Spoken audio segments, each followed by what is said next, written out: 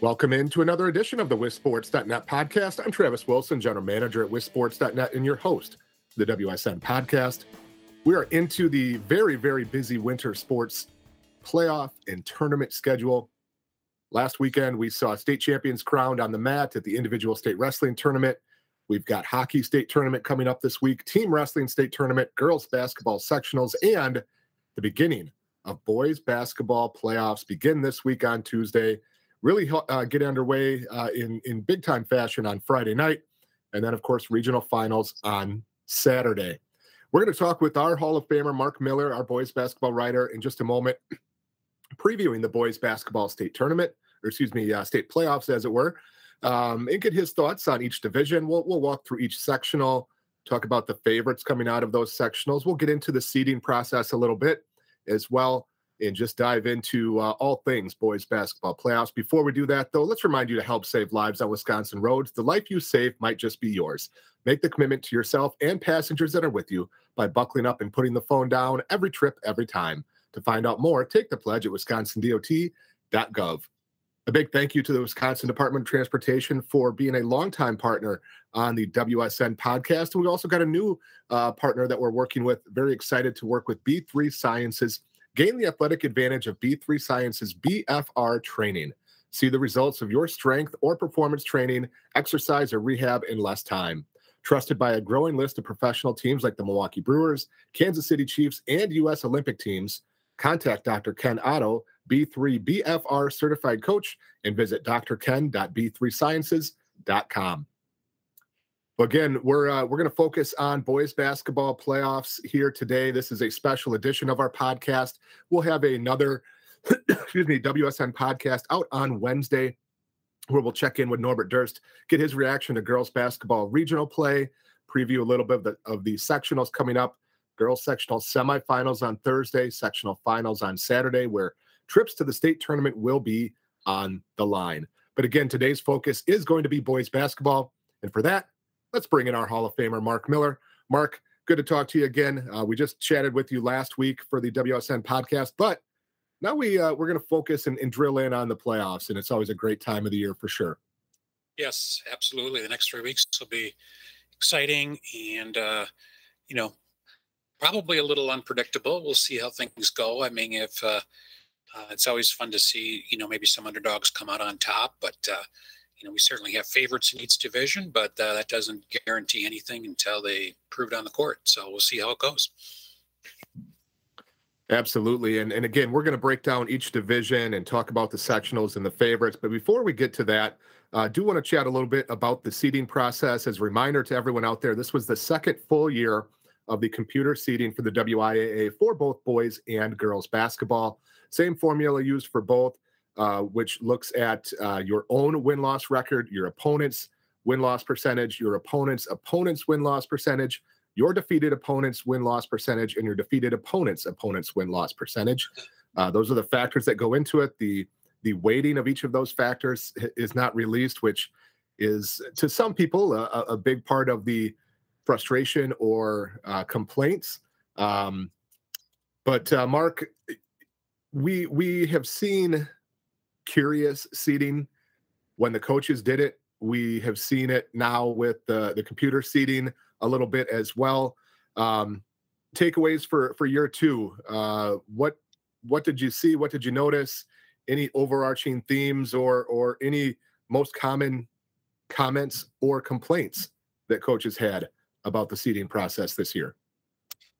Yeah, well, I think like you mentioned before, we're going to have complaints and concerns whether the coaches do it or whether the computers do it.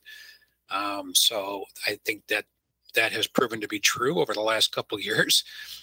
This year, I think the thing that I heard most often was that the games against out-of-state teams only counted as a win or a loss against a 500 team rather than the actual record of the opponent.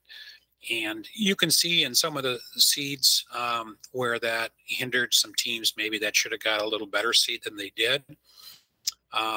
The other concern, and this one I really don't know how to fix it, but the the concern is that, the records aren't always the same.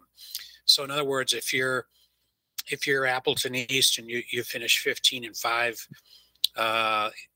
let's say by the time the seeds come out and you're playing in the FVA, that 15-5 record should carry more weight than, let's say, a team maybe from the Big Rivers that finished 15-5 because of the relative strengths within that each conference.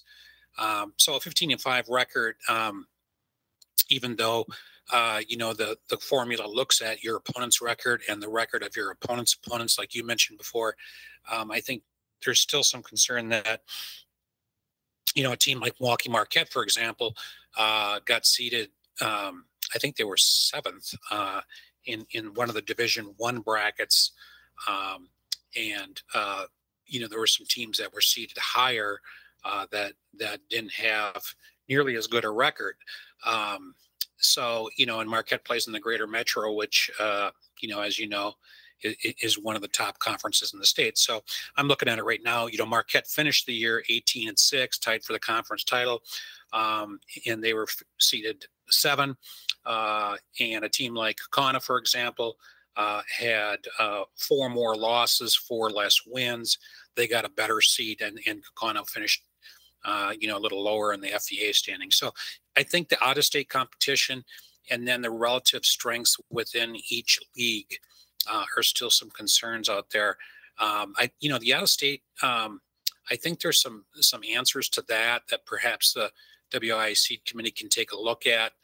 The relative strengths within a conference, that's a little harder to do just because, that can vary from year to year. There is an argument, and I think it's a fairly decent argument right now that the current formula does take a look at strength of schedule because it's based on your own wins and, of course, then the wins of your opponents and then the wins of your opponent's opponents. So, by and large, I thought things were pretty good, particularly at the lower division level this year with the computer seating. But I do think there were some concerns, particularly at D2 and D1 with some of the things that we discussed here. And I think that is interesting to note that as I was watching the brackets come out and comparing them to standings and other computer ratings out there and whatever else, it was matching up very closely. Division 5, Division 4, 3, 2 for the most part. And then Division 1 was the division where it did seem like there was perhaps some fluctuation a little bit more or in other places than maybe what you would have expected or what coach seeding meetings would have put out. As I've mentioned before, I am on the seed committee that developed the seeding formula that did tweak a few minor changes in the offseason as well. Noteworthy that the discussion of playing non-WIA teams was certainly a big part of the discussion after last year. Ultimately, the decision was made to make an adjustment for in-state non-WIAA teams, which really impacts the lower divisions. Right. Where if you play, a Maranatha Baptist or a Mountaintop Christian or a team like that that's not a WIA member but is in-state, you get credit for your win or loss, but you don't get anything added for that opponent for their record or their opponent's records. Because there were some situations where, some of those small non-WIA schools were playing 6-8 games against other non-WIA schools, and that was inflating some of those the records for teams that they played. Yeah. We discussed considerably the out-of-state issue. There's roughly 20,000 games throughout the state of Wisconsin, team games throughout the state of Wisconsin, and there was a few hundred, 200 or 300, I believe it was the number that were contested against out-of-state schools. And, some of them are like a team like Superior, which plays almost all out-of-state schools in their conference. But certainly teams that travel for out-of-state tournaments, the Border Battle, the Illinois Border Battle, just non-conference games against other teams, the Midwest Players Classic, etc. So the number of out of state games is relatively small. Less than 1% of all games involve out of state opponents. And the concern was finding verifiable information for those out of state opponents. For some schools in some states, it certainly would be much easier. You know, if you play a school out of Minnesota, it's much easier to verify that information than if you play, you know, in a tournament in Florida and you play a team from Florida, or you play a team from Tennessee or Nevada or something like that. And then not only that, but because opponents win-loss percentage is part of it, now you have to find the opponents for 200 or 300 teams times 20. So now really you're not having to find 200 out-of-state team records. You're having to find, you know, 2,000 or 4,000 out-of-state team records, right, which really gets complicated. So that was the significant part of that discussion, was just being able to verify that information. It should be noted as well that in Minnesota, they use a formula called the QRF for their seeding in some places. In that formula ignores all out-of-state games as well. So it's not, you know, out of the realm to just not factor in those out-of-state games. Certainly something that can be looked at going forward. I think the impact of the out-of-state opponents is probably less than maybe people are making it out to be. But again, something that can continue to be looked at. To be honest with you, the thing that I pushed for the most on the seeding committee after last year was utilizing head-to-head in seeding, and I didn't seem to hear as many issues with that this year, Mark. Maybe it's just the way the numbers played out, that there didn't seem to be the issues of teams playing head-to-head and one team winning and still getting seated lower. Did that seem to be as big of an issue this year? I would say it was as big an issue. There certainly were individual cases where that was brought up. For example, in D2, Medford got the number 1 seed in their sectional over La Crosse Central, which is 2, and Onalaska, which is 3, and Onalaska and La Crosse Central both beat Medford in non-league games this year. And, you know, as it ends up, all 3 of them ended with 5 losses. So it's kind of interesting in that respect. And, you know, that's where, you know, a team like Central and Onalaska both play in the Minnesota border battle.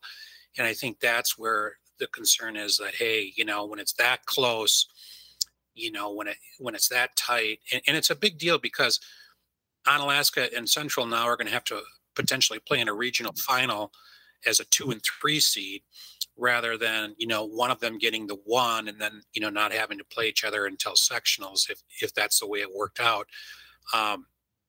You know, so Central and Onalaska, you know, are both, you know, I think there's a feeling that, you know, amongst the coaches at those schools that they were somewhat penalized for playing those games, you know, against out-of-state teams, or at least it wasn't counted like you know, maybe Medford playing an in-state team from a different league that had a good record, but maybe wasn't as good as the border battle team that either Central or Onalaska played. So the other thing that came up as far as head-to-head, a couple times in D1, you had 8 and 9 seeds, but because there are very few regional quarterfinal games in Division I, because of the number of teams in that division is lower than the other divisions, they did not take into account the head-to-head. So, for example, Chippewa Falls is playing Superior on Friday of this week in D1, and Chi-High beat Superior head-to-head. They're 8 and 9 seed, but the game's in Superior. And I know you and I talked about this, Travis, and Kate got back to us from WIA saying that the head-to-head only goes into effect when consecutive seeds are playing each other in the first round, which would be regional quarterfinals. But I think she seemed pretty open to taking a look at that again, particularly for those D1 schools, because there's not a lot of quarterfinal games at the regional level. So maybe they could change the wording to, you know, your first playoff game, if your first playoff game is against a consecutive seed, that you did play head-to-head they could take a look at that. I think that came into effect a couple times, but the tweaks that you guys made for that head-to-head and consecutive seeds actually did work well in several other cases in the lower divisions. So I think, if you just tweak that wording a little bit and make it the first playoff game rather than, the first round, just the wording there, you could avoid the situation that Superior and Chippewa find themselves in this year. And to be honest with you, that was the intention, was that it would apply in that 8-9 situation. That's what we had kind of intended. And there was a little bit of discussion, as you mentioned, afterwards. And I think it will likely get tweaked next year. Our intention was that 8-9 situation would have applied even if there was a 16-17 game in that sectional. So again, I think that will get tweaked a little bit for next year. But again, my push was to use head-to-head in any instances where teams were seated next to each other in the seeding, not just if it determined a first-round home game, but as you said, the Medford example, I would have preferred if teams played against each other head-to-head, and they're one is a 1 seed and one is a 2 seed, that you use the head-to-head, or wherever that falls. If it's a 10-11 or 14-15, wherever that falls, that's what I had pushed for. There was some resistance to that, and we'll see if that gets revisited, because it could be a larger issue maybe next year, depending on how things play out. I believe the 8-9, 16-17 example, I think the WIA mentioned that there was 5 cases where that came into play and actually changed the seeding and who got the home game. I don't know all the examples specifically, but I believe they said there was 5 of those overall. Okay. One of the discuss this to death, and a lot of people do. It is quite interesting, but basketball is one of those games where you can play a team in mid December, let's say on the road, and get drilled, and then play them, early February at your place, and you drill them, So, basketball is it's a long season, as Travis, and injuries come into play, and just how you're playing on a particular night come into play. Are you ready to go? Is it a Tuesday or Friday? I just, over the years, it just seems like kids are more locked in. They're more ready to go when it's a Friday night game. Not always, but, by and large, obviously. And just, you have teams go up and down. They play well for a while, then they hit a little bump, then they play well again.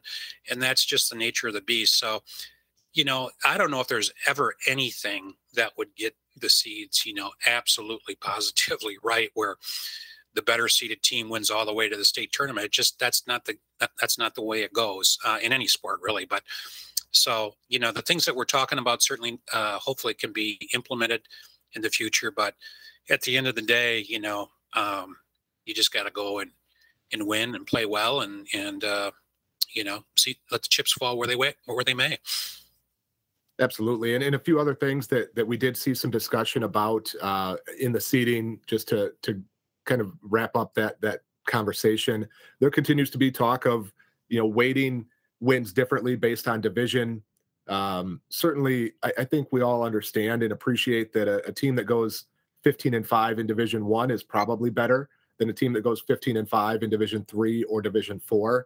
And if you're a D2 school that plays up and down, it can impact things. Or, if you play a 500 team out of Division I, should that be weighted more than playing a really good team with a good record that's in Division III? That's, I think, up for debate. But part of the discussion that we had on the seed committee and through the WBCA as well was that we didn't want teams to avoid playing certain teams because of the formula. If you give more weight to playing a D1 school as opposed to a D3 school, well, all those D2 schools are just going to find D1 schools to play. They're not going to play the good teams out of Division III or Division IV. and it could be difficult for those lower division teams to challenge themselves against larger schools. So that was a significant part of that conversation of why not weighting divisions differently. Maybe that's something that's revisited. Maybe there's some things that could be done to account for it without preventing or penalizing the smaller schools that are good from finding quality competition. I've said this from the beginning. If you and there's a lot of coaches that don't like that the exact formula is not available or released, even though all of the factors that go into the formula are. If you want to game the system, be good, number one, right? Win lots of games. Yep. And beat good teams. Play and beat good teams. It comes down to that. If I saw some people say, well, I'm a Division I school and I didn't get the seed I wanted, so I'm just going to go play a bunch of D3 and D4 schools that have good records. Well, number one, is that what you want to do to prepare your team for the playoffs? Do you want to go play a Marion or a Port Edwards if you're a D1 school?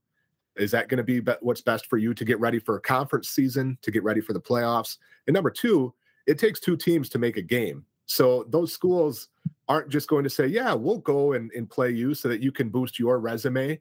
We'll go and possibly, get beat up on by a larger school just so you can take advantage of our record. I just don't see that happening either. So right, I totally agree with that. I'm with you 100% on that.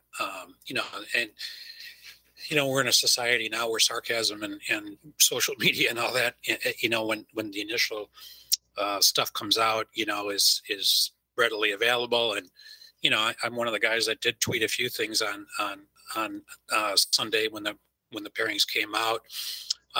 You got to be respectful and you got to be understanding to a degree. But at the same time, there are a few things out there that just kind of make you scratch your head, like Oregon getting a 4 seed and Madison Memorial getting a 10 seed, for example, in D1. Well, here's the interesting part about Madison Memorial, and I'm sure you've looked at this. The Big 8 is now 11 teams with the addition of Sun Prairie West, and right. So they play 20 conference games, and only 4 non-conference games are available. So you don't have a lot of opportunity to build your resume outside of your conference. So let's say the Big 8 conference champion goes undefeated, right? They're 20-0 at the time of seeding, and the Greater Metro Conference champion is 20-0. Well, the Greater Metro Conference team had several more opportunities to play non-conference games to build their overall resume. Yeah. Whereas the Big 8, really, it comes down to their own conference. Yeah. And in Madison Memorial's situation, they played 3 out-of-state teams at a tournament. Yep. To their credit, going and playing and challenging themselves and giving those kids that opportunity and experience. And then they played a in-state non-WIAA school. So all 4 of their games that were outside their conference did not count in the seeding. So really everything for Madison Memorial was based on their conference. And that's going to be, I think, a continued challenge for the Big 8 with playing so many conference games. I don't know what a better way around it is. It's not saying that they should be penalized by any means, but when other schools can play higher level competition and play better overall competition, because they can play better teams from out of conference more often, then it's going to be tough for the Big 8 in the seeding, I think. So that was just interesting. Again, Memorial played no teams from the state that counted in seeding outside of their conference. That was just a really odd scenario, probably. But like I said, the Big 8 is going to have that issue a little bit going forward. Well, that's true. I see your point there. But at the end of the day, maybe there can be, I don't know if the appeals committee would ever consider, the seating committee would ever consider an appeals committee for situations like that. A couple of things came to mind when you were discussing that, Travis. Number one, the Big 8 has 20 games this year. They'll go back to 18 next year because Beloit Memorial will leave and join the Southern Lake, so they'll have 10 teams next year. So that will help to a degree. Number two, Memorial needs to schedule better. I mean, they played Kingdom Prep, which is going to be a WIA member, but they're not this year. Um, and uh, and then they, like you mentioned, they played three really good out-of-state teams, no question about it. I saw some of those games on the internet, and I thought some of those teams were really good. So in Memorial's case, maybe an appeals committee, Coach Collins could say, hey, look, I understand about our schedule and all that, but these are the three teams we played, and this is what they have. Two teams. I think they played two teams from Georgia and one from Florida. And really, when you look at it, obviously the Big Eight is one of the better leagues in the state, and Memorial finished second in that conference, and they're 15-8 overall, whereas Oregon is 17-7 overall. So it's a one-loss difference. And Oregon, of course, plays in the Badger West, which is a very good league, but I don't think anyone would say it's better than the Big Eight.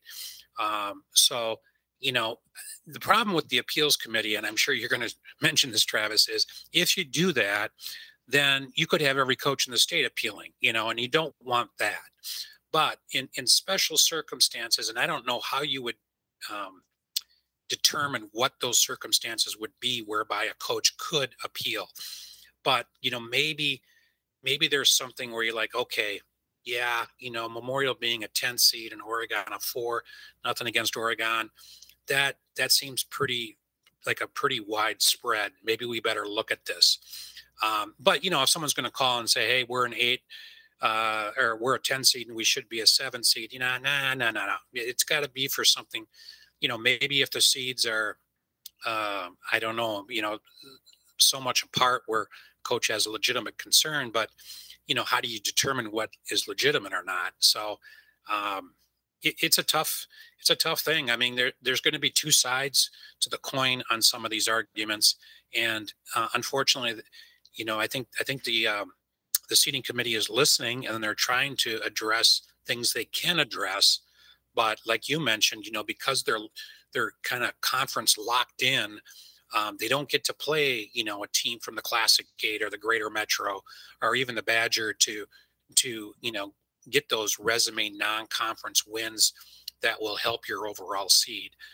Part of that's on Memorial, part of it's the out-of-state thing, and part of it is having a really big conference this year. So, do any of those things go away in the future? I mean, the conference goes away a little bit because now they can play 6 non-league games instead of 4. And then, so if you're Steve Collins, you're like, okay, we need to get some pretty good games on our schedule against in-state competition. But then again, you don't want to take away those kids' opportunities to go to a place like Florida for the holidays and play 3 really good games. That's something that those kids will remember forever. So yeah, it's a a lot of discussion on it, and not a lot of easy answers. No, there's not. And I personally would never support an appeals committee. I think it just drags into too much stuff. And if you're going to have an appeal, then why even have a seed formula? Just go back to having the coaches do it. It was also interesting to note, some of the complaints that I saw were from coaches or leagues or areas that, quite honestly, were pretty well known for manipulating the coach vote. Where there was complaints about those coaches in the past ganging up or manipulating the vote to avoid certain teams or whatever, that really precipitated the desire for a computerized seating system. So the maybe the last thing I'll say on seating is the goal of the seating was to try to find some objectivity in judging teams' resumes to place them in the tournament. The goal of the seeding was not to have teams schedule based on the formula, or it was not to determine what will happen down the road, or have coaches manipulate things and schedule a certain team or whatever. That was not the point. That's the big reason that the seeding formula itself and the weighting is not released, because it's meant to be just go out and play your schedule. This formula will judge it, if you will, with some objectivity, with the subjective nature of what you put into the criteria, of course. And then go and play in the playoffs. It wasn't meant to be the basis for how you schedule and how you set up your schedule. It goes back to the idea that I've said before of, are you scheduling based on what's best for your team and what prepares them for the conference season, what prepares them for the playoffs, what prepares you and challenges you and your kids and gives them opportunities? Or are you trying to move up a seed or two from what you otherwise might be based on how you schedule? And so, that's just a debate and a conversation, a philosophical macro level idea that, we're still trying to get everyone to wrap their heads around. And it is just the second year. It takes a while for coaches to get used to new things. There's still complaints about 5 divisions. There's still complaints about not having 5 or 8 Division I teams at state. There's still complaints about whatever else. The other thing I'll say that, speaking especially to the Marquette example, is that I think a lot of the complaints aren't necessarily about the seating as much as they are about the sectional placements. We all know that there's some sectionals that are stronger than others, that, a team that's seated 5th in one sectional might be a 2 seed in a different sectional. So I think sometimes that creates misplaced frustration on the seeding part of it. I don't know if there's a better solution in terms of the sectional placements. I mean, if you're running a regional tournament, which the WIAA is, there's only so much regional movement that you can create. It's not like you can suddenly send all the Milwaukee schools up north or a bunch of them up north in the north central and northwest to balance things out. So I think that's the other part of it, that there's more, and this is absolutely the case in football as well, where there's more concerns and complaints that ultimately go back to how you are placed in your groupings than there are about the actual seeding itself. Yeah, well, there's no doubt about that. There's no question. And of course, the big example is Pewaukee and Wisconsin Lutheran in Division II being ranked 1-2 pretty much all year in our poll, and being in the same sectional again. And they're in the same conference. They're generally located pretty close to each other, and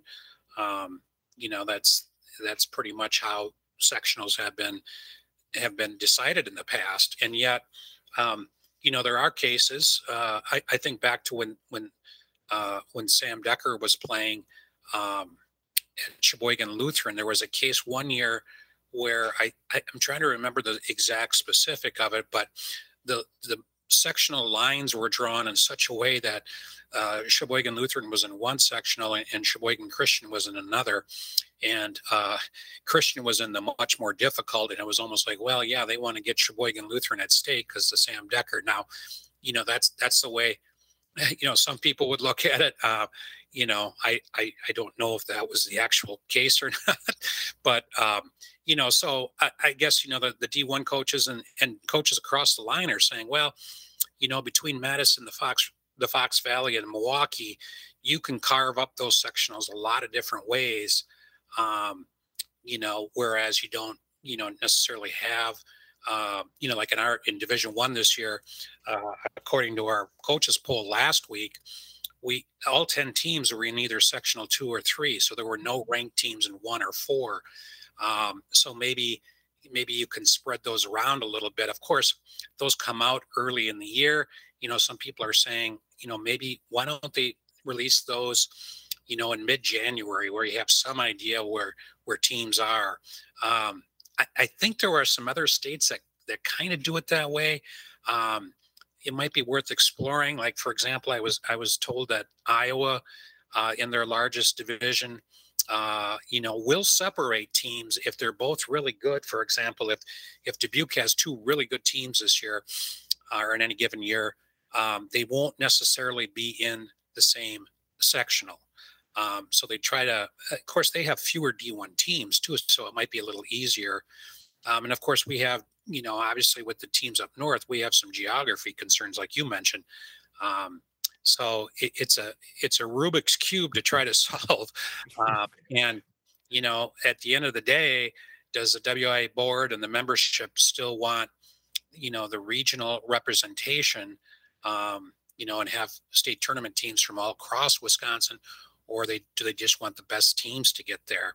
And the flip side of that is you can do both. You can maybe have a Wisco and a Pewaukee, for example, in D2, in different Southern sectionals, and get them both there, while also having a team from up north in the Fox Valley or Madison area advance.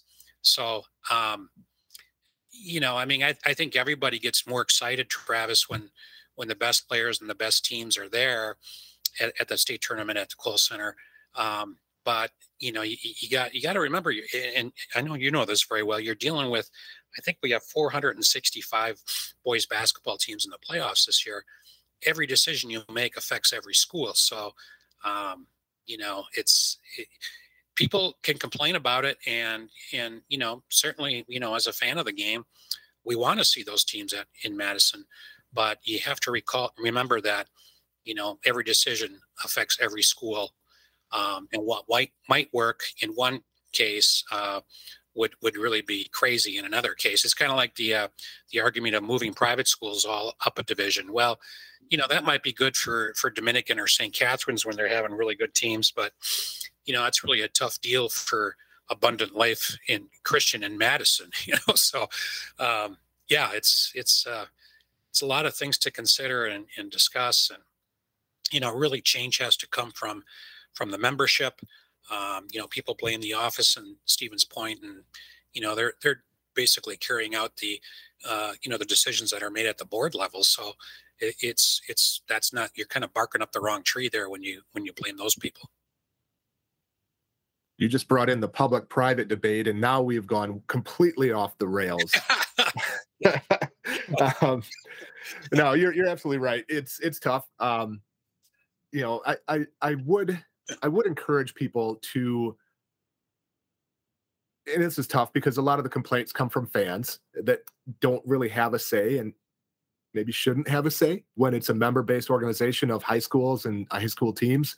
But, I would love to see some feasible solutions instead of just saying, well, separate Pewaukee and Wisco or whatever it might be. I would love to see some feasible solutions that would be amenable to school administrators that are, worried about an educational system first, in athletics and extracurriculars second, the way it should be, that are worried about budgets and travel and increasing costs of travel and bus driver shortages and official shortages and all the other challenges. I would love to see something that would fit, that would allow all of the best teams, which is completely subjective, by the way. Right. I mean, absolutely. We see it every year that at the state tournament seeding, it doesn't go exactly how it lays out. And that's 4 teams, let alone 16 or 32 or 465. You would love to see the best teams and the best games at state, while still maintaining geographic representation, but that might be a unicorn that just can't be found. So, right. Maybe it's reseeding at sectionals. I mean, we did that in the COVID year. If people remember, there was kind of the pods and then reseeded at sectionals. Maybe that's an opportunity to balance that a little bit. Maybe there's some solutions that could come out that are doable, passable, and defendable.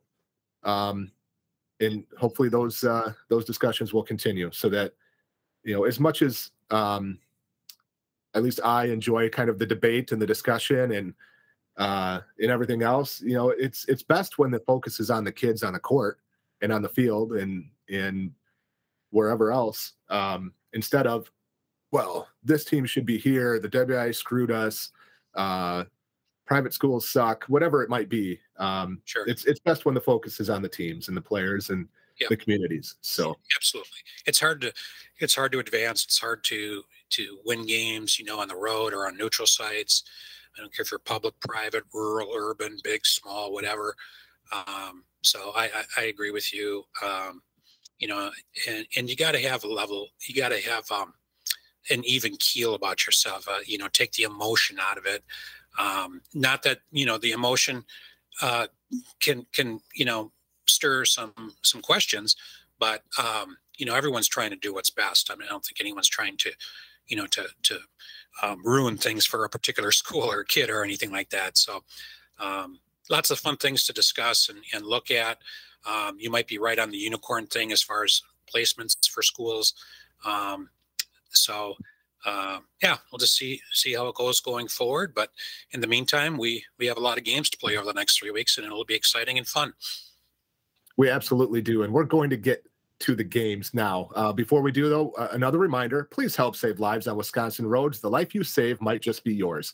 Make the commitment to yourself and passengers that are with you by buckling up and putting the phone down every trip, every time. To find out more, take the pledge at wisconsindot.gov. Well, Mark, let's move on to the actual games and the actual fun stuff that we're going to be talking about today. And we're going to go through each division of the WI playoffs, take a look at some of the sectionals, and just kind of talk about the top teams, how things fell, your thoughts on them. And why don't we start in Division One? We've had a lot of discussion about Division One with the seeding and the movement and everything, and so we'll start there in Division One. And in sectional number one, of course, that's usually the northern and western sectional. It is a pretty wide expanse of teams that pulls from the Fox Valley area all the way up to Superior, to the central part of the state, over to Hudson on the on the Minnesota border. Eau Claire Memorial got the 1 seed. Hudson got the 2 seed. There was some controversy in all of that part of it. But take us through sectional one in Division One. Thoughts, top team, what we're looking at there. Yeah, I think it's a wide open sectional. Mentioned Eau Claire Memorial and Hudson. Hudson won the Big Rivers, swept Memorial. But they were close, and both teams have very similar records. Memorial's 19-5, Hudson 18-6. So if they were to play for a third time, it would be in the sectional final. So the question becomes, do they have enough to get there? Well, they could, but they're going to run into some Fox Valley teams and some teams from the Wisconsin Valley Conference. So it's going to be a difficult road. When you look at all the teams here, there's, like I said before, there's really no overwhelming favorite. But I picked Oshkosh North to come out of this sectional. They're 16-8. They're a 3 seed, so it's not like they're way down or anything like that. I think the star power they have with Stephen Clark and Xavier Mitchell is really a tough 1-2 punch for teams to contend with.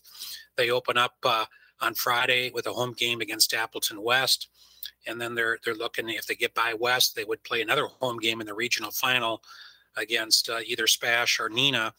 They just played Neenah at home and defeated them. So I think that might be the team to kind of keep an eye on in that sectional.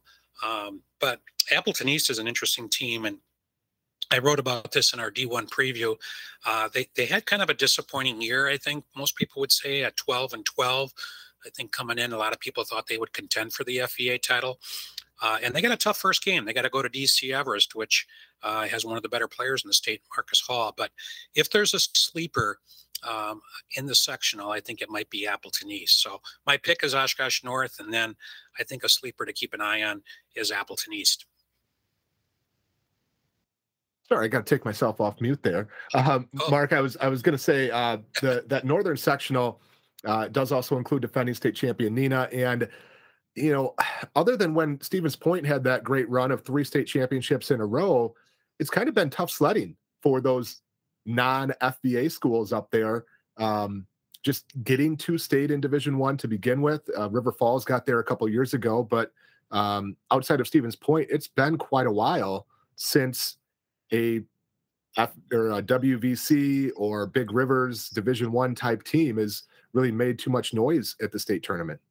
Yeah, it has been. And of course, that is a result in large part of going to 5 divisions, because when they used to have 4 and the D1 schools had 8 teams at state, then, the Big Rivers, Wisconsin Valley usually had a rep at state from one of the sectionals. But, the FEA's year in and year out, the best, or one of the best for sure, leagues in the state. And, for a school like Marshfield, which had a great year, won the Valley Conference, to have to open up against Appleton North, and then looking at a second round game against Hortonville. And then, if they're lucky enough to are fortunate enough to get to the sectional round, then they'd probably play a non-FVA team. But then they're looking at an FVA team in the sectional final if they get that far. So, in all likelihood, so it is a challenge for the Wisconsin Valley and Big Rivers teams. There's really not a whole lot they can do about it other than, playing like you mentioned earlier when we talk about seeds. Yeah, let's play really good non-league games and really try to, toughen up our kids. And I think the schools have done a pretty good job doing that. Many of the Wisconsin Valley teams now play FVA teams and non-league games. And Hudson challenges itself, I think, pretty well going across the border and playing a lot of Minnesota teams. So it has been a while. And, I think that's more than anything due to the fact that the Fox Valley Association is so strong. Not necessarily due to the fact that the Big Rivers or Valley doesn't have good teams. I mean, last year, Eau Claire Memorial was a terrific team and took Neenah, in the sectional and lost to Neenah in the sectional final. So, it could happen this year where one of those teams pops in and not an FVA team, but my money's on Oshkosh North. But, the fun about all this stuff is we can pick, but, I'm not going to get them all right. So any of those teams can pop up there and get that upset and get to Madison. All right, well, let's move on to Sectional 2 in Division 1. Very strong grouping there. De Pere, undefeated, top-ranked team in Division 1 all year, is the top seed. And then you had a whole bunch of schools that were very close together, 2 through probably 8, that are very strong. And we talked about underseeded. We didn't even talk about Bayport getting an 8 seed. I think they're 17-7, something like that. Yes. And they're an 8 seed. So, yeah. I mean, that just shows the depth and strength of that grouping where, like we talked about before, I mean, if a couple of those schools were over in Sectional 1, they're probably 2 or 3 spots higher than what they would be in this group. Yeah, I agree. Totally. It all comes down to De Pere, though. They're 24-0. They're the best team in the state. They proved that with their win over Pewaukee a couple weeks back.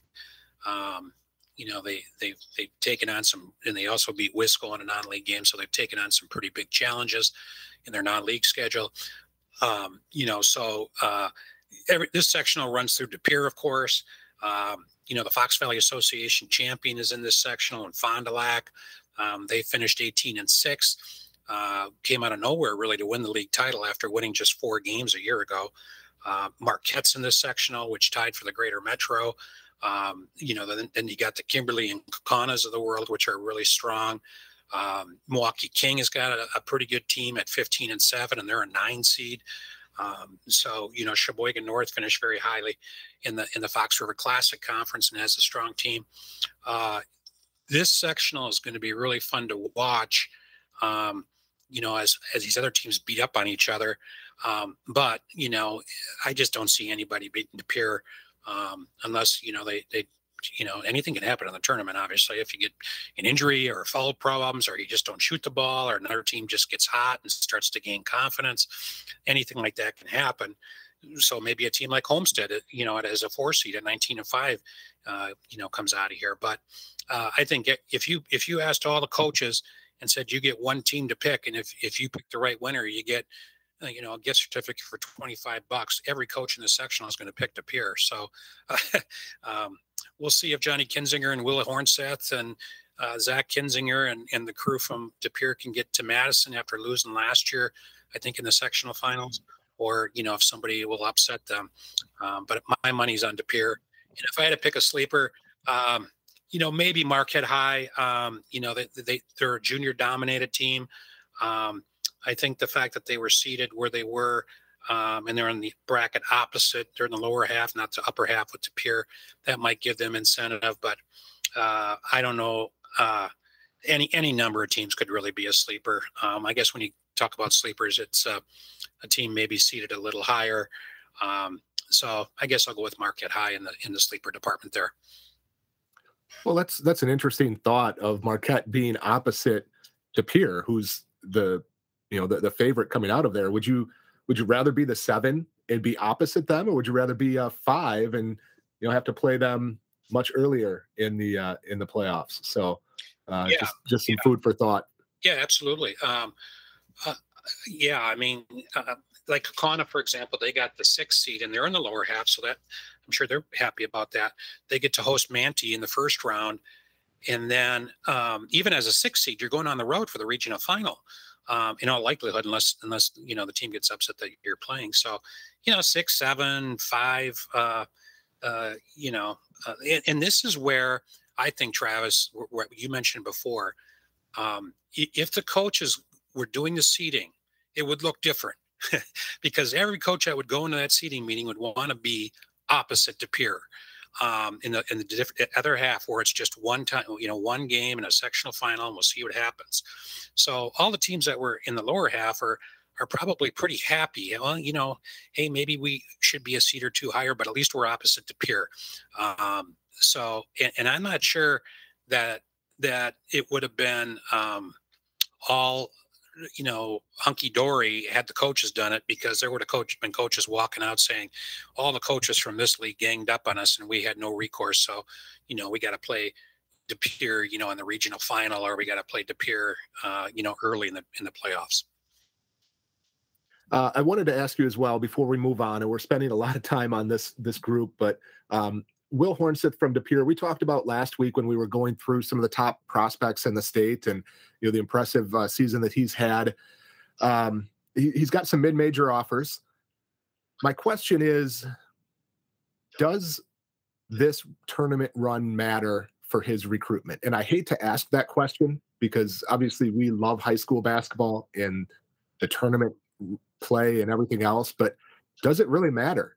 Or is it going to be all about April and June for a kid like Will Hornseth from a recruiting perspective?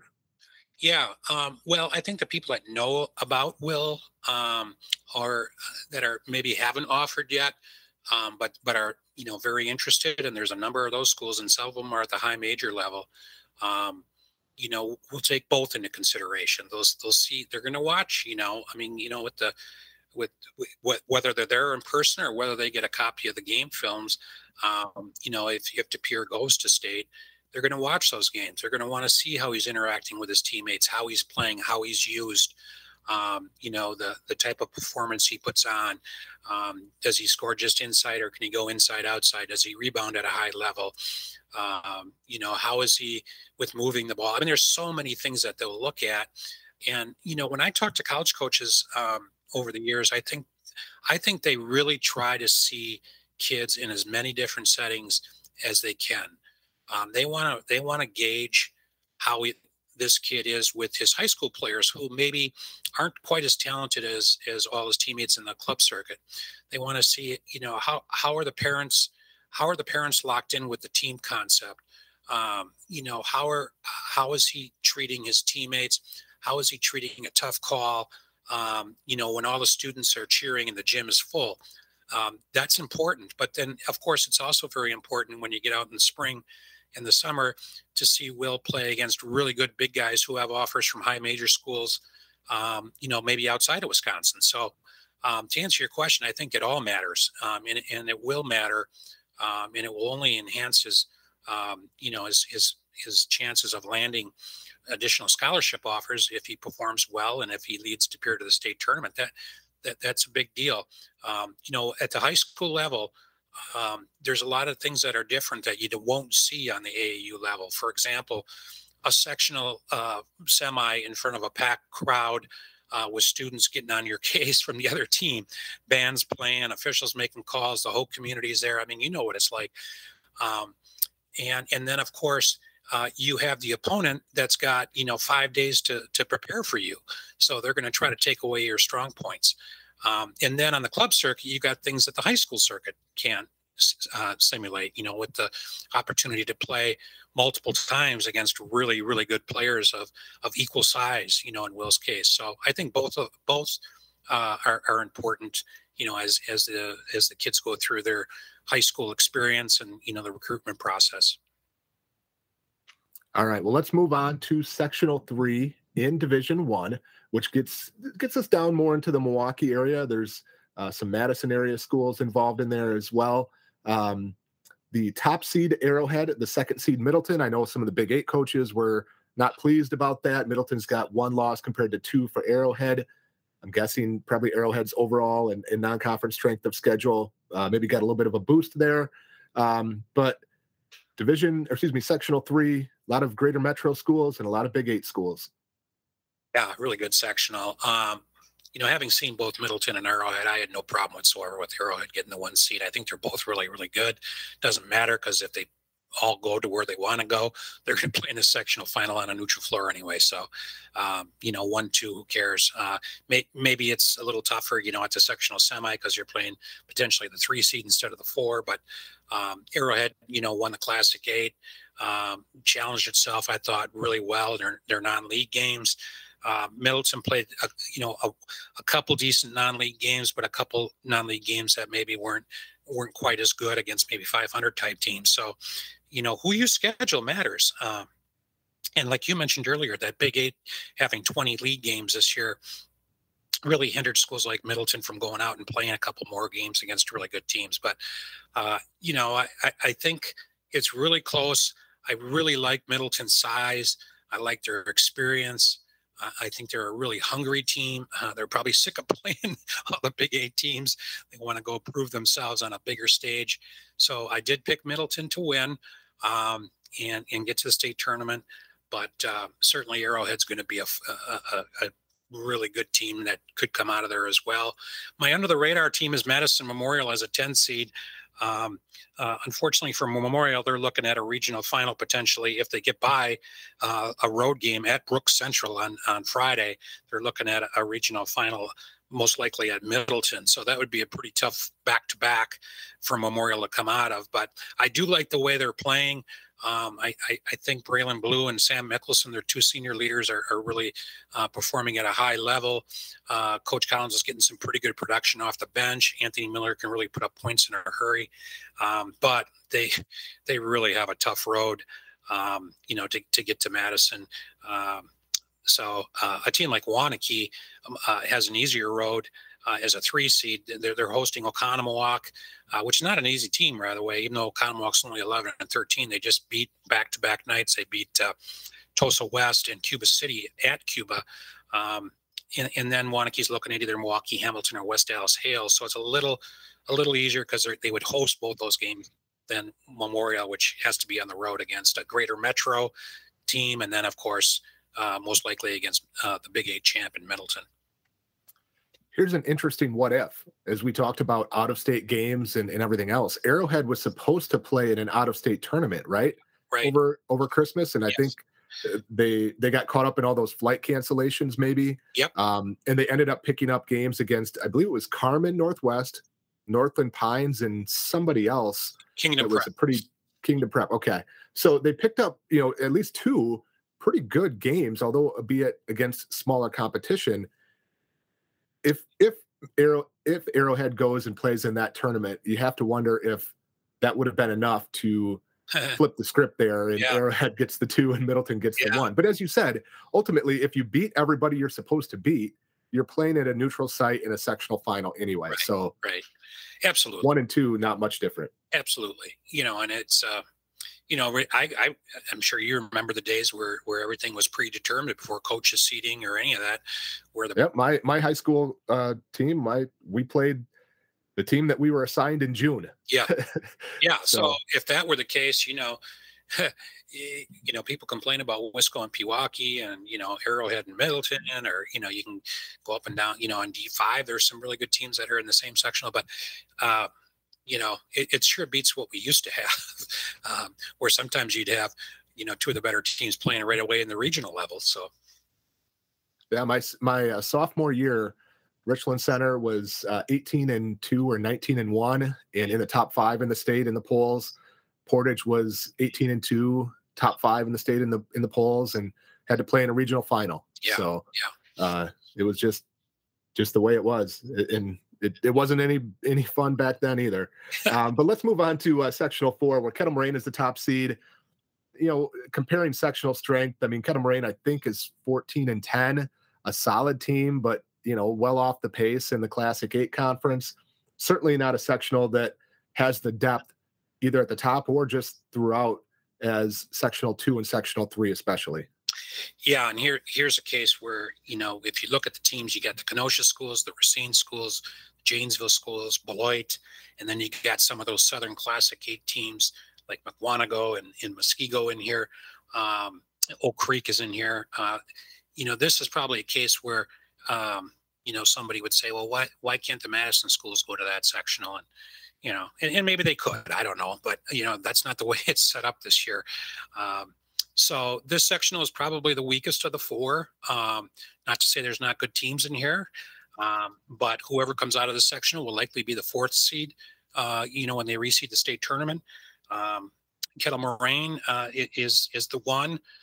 They certainly have a chance to win this. Franklin is the two. They're at 16-8, and they won the Southeast Conference. I did pick Kettle Moraine, but a team like Muskego as a 3 seed is playing pretty well and has had a good year. They're dangerous. Beloit Memorial is starting to play some pretty good basketball. I mean, they've won some games here late. They're a 14th seed, and they got to go to Muskego right away. So, that's probably going to be a tough call. But, I'm sure Muskego didn't love to see Beloit in that spot. They probably would have rather played somebody else because, Rico Yarborough is just a scoring machine in the second half of the season here for Beloit. So, Kenosha Indian Trail is another one to keep an eye on as a 4 seed. They finished second in the Southeast. They're 18-6. I think they have the best record in the sectional. So that's a team that has some pretty good players on it. MJ Stackhouse, 6'8" junior, who's a really good player and a college prospect and is getting D1 looks. They might be the good sleeper team to keep an eye on. Craig is in this sectional, and anytime you shoot the ball like Craig can on any given night, that can make things really difficult for opponents. But on the flip side of that, if they don't shoot it well, they don't have a lot of size and they struggle to score. But gosh, that's a team that can get 10, 15 threes in any given game and, just outscore people because they can shoot it so well. I got a chance to see Kenosha Indian Trail earlier this year, and it has to be one of the weirdest games that we have seen. They played on a Saturday at Richland Center, a 8-14 team, I think it is, out of the Southwest Conference, my alma mater, where my brother Colton, who works for us, is the JV coach. Indian Trail was up 18, I think, at one point in the second half. Richland Center came all the way back and took a lead in the final minute. Probably should have won, but Kenosha Indian Trail got a steal and a score in the win. So it's tough when you look at a comparative score or a result like that. I mean, barely beating a weak D3 team, and then they're a potential favorite or a strong contender in a Division I sectional. So just a really odd result for that one earlier this year for sure. Sure. And I think that's a team that has gotten a little better as the season has gotten a lot better actually as the season's gone on. I know they played Kaukauna, I think it was maybe around December, mid-December, something like that. And they just were not competitive in that game. So, the Southeast this year, was okay. It wasn't great. The Racine schools are, not spectacular. So, they did pile up some wins there in that league against teams that have not played very well. Tremper and Bradford are both down. They're a 16 and 17 seed. So that's, 4 wins right there. So, but when you look at who they're going to play in the sectional, it's teams, that I think they can be competitive with. But, I do like those Classic 8 teams, Muskego and Kettle Moraine in particular. Mukwonago's playing pretty well. I believe they just beat, I can't remember if it was Kettle or Muskego. So I think that those Classic 8 teams, if I had to put money on it, I would say one of those Classic 8 teams is going to come out of there. One more D1 tidbit before we move on. Kettle Moraine's coach is Trayvon Hughes, who of course played at St. John's Northwestern Academy in high school, and then was a point guard for the Badgers for 4 years, outstanding point guard there. Obviously, David Burkemper has led teams to state the last couple of years at Pewaukee. I'm spacing, though, on other Badger players or former Division I players that would have led teams to state in recent memory. Any you can help us out with? Marcus Jackson at Milwaukee Lutheran is a Marquette former player, but he hasn't been to state. They have a nice team this year, though. They potentially could make some noise in the playoffs. Oh gosh, I'm sure there's been, Ted Voigt played at Wisconsin, from Lakeland. He had some good teams. Bob Luxinger, who was at Marshfield, and then oh gosh, Bob, I'm trying to. Where was Frank Shady? Where did he go to college? Frank went to Eau Claire. Eau Claire, okay, but then he played professional, right, or something like that. Yeah, he played in the NBA very briefly with the Kansas City Omaha Kings back in the day. But there are guys. Back in the day, it was much more common to see former college players coach at the high school level. Guys like Hughes and Burkemper. There are a lot, certainly tons of Division III and II guys in our state that are coaching that were former players. But that's an interesting question. It'd be kind of fun to research that and see, hey, who are the former big names from, the Division I level in our state who became high school coaches that did a really good job. Tim Locum coached at Neenah for a while. He played at Wisconsin. But I know I'm missing a ton of them because there were a lot of them. That particularly back when the rosters used to be a lot larger back in the 60s and 70s, that went into coaching. Mark Newberg played at Wisconsin from Aquinas, and he still helps out a little bit over at Madison Memorial. Mike Carlin played at Wisconsin, and he was a head coach at a couple different spots, and then he most recently was helping out at River Valley. I don't know if he's still doing that. I haven't seen him in a few years, so he might not be doing that anymore. And I know I'm missing some bigger names, but interesting concept there to research that. All right, well, let's wrap up Division I and let's make some people mad. Mark, give us your picks for Division I on who you think is going to get to state and who you think is going to win it. Yeah, well, of course, that's up on our website now, so people may have seen this already. But I picked Oshkosh North, De Pere, Middleton, and Kettle Moraine all to make it. And then I picked De Pere over Middleton in the championship game. All right, De Pere would be undefeated state champions if that was the case. And we'll see when things begin tomorrow night with a few games. And then, of course, mostly getting underway on Friday. Well, let's move on to Division II finally. In Division II, Sectional 1, again, kind of northern and western groupings. We talked about it a little bit before when Medford is the top seed on the top part of that bracket with La Crosse Central and Onalaska, very strong teams there as well. Fox Valley Lutheran got the 1 seed on the bottom part of Sectional 1. Take us through Sectional 1, Division II. Right, boy, this is a very competitive sectional in my opinion. There's some really good teams here, some very balanced teams. I think teams that on any given night can advance or get bumped off, which is the case every year. But I picked La Crosse Central to come out of here. I thought their dominating performance on the road at Onalaska and to get a share of the Mississippi Valley Conference championship was a bit of a statement. Although they did play Aquinas last week, and I think they were down at half and ended up winning, but it was really close, which might be more an indication of Aquinas being better than maybe we think than anything. Not quite sure on that one. Onalaska is a little banged up right now, and that's hurt them. They're not playing as well as they did at the mid portion of the season. I thought they were playing really, really well. See if TJ Stutley can get his health back, because that's going to be vital for them.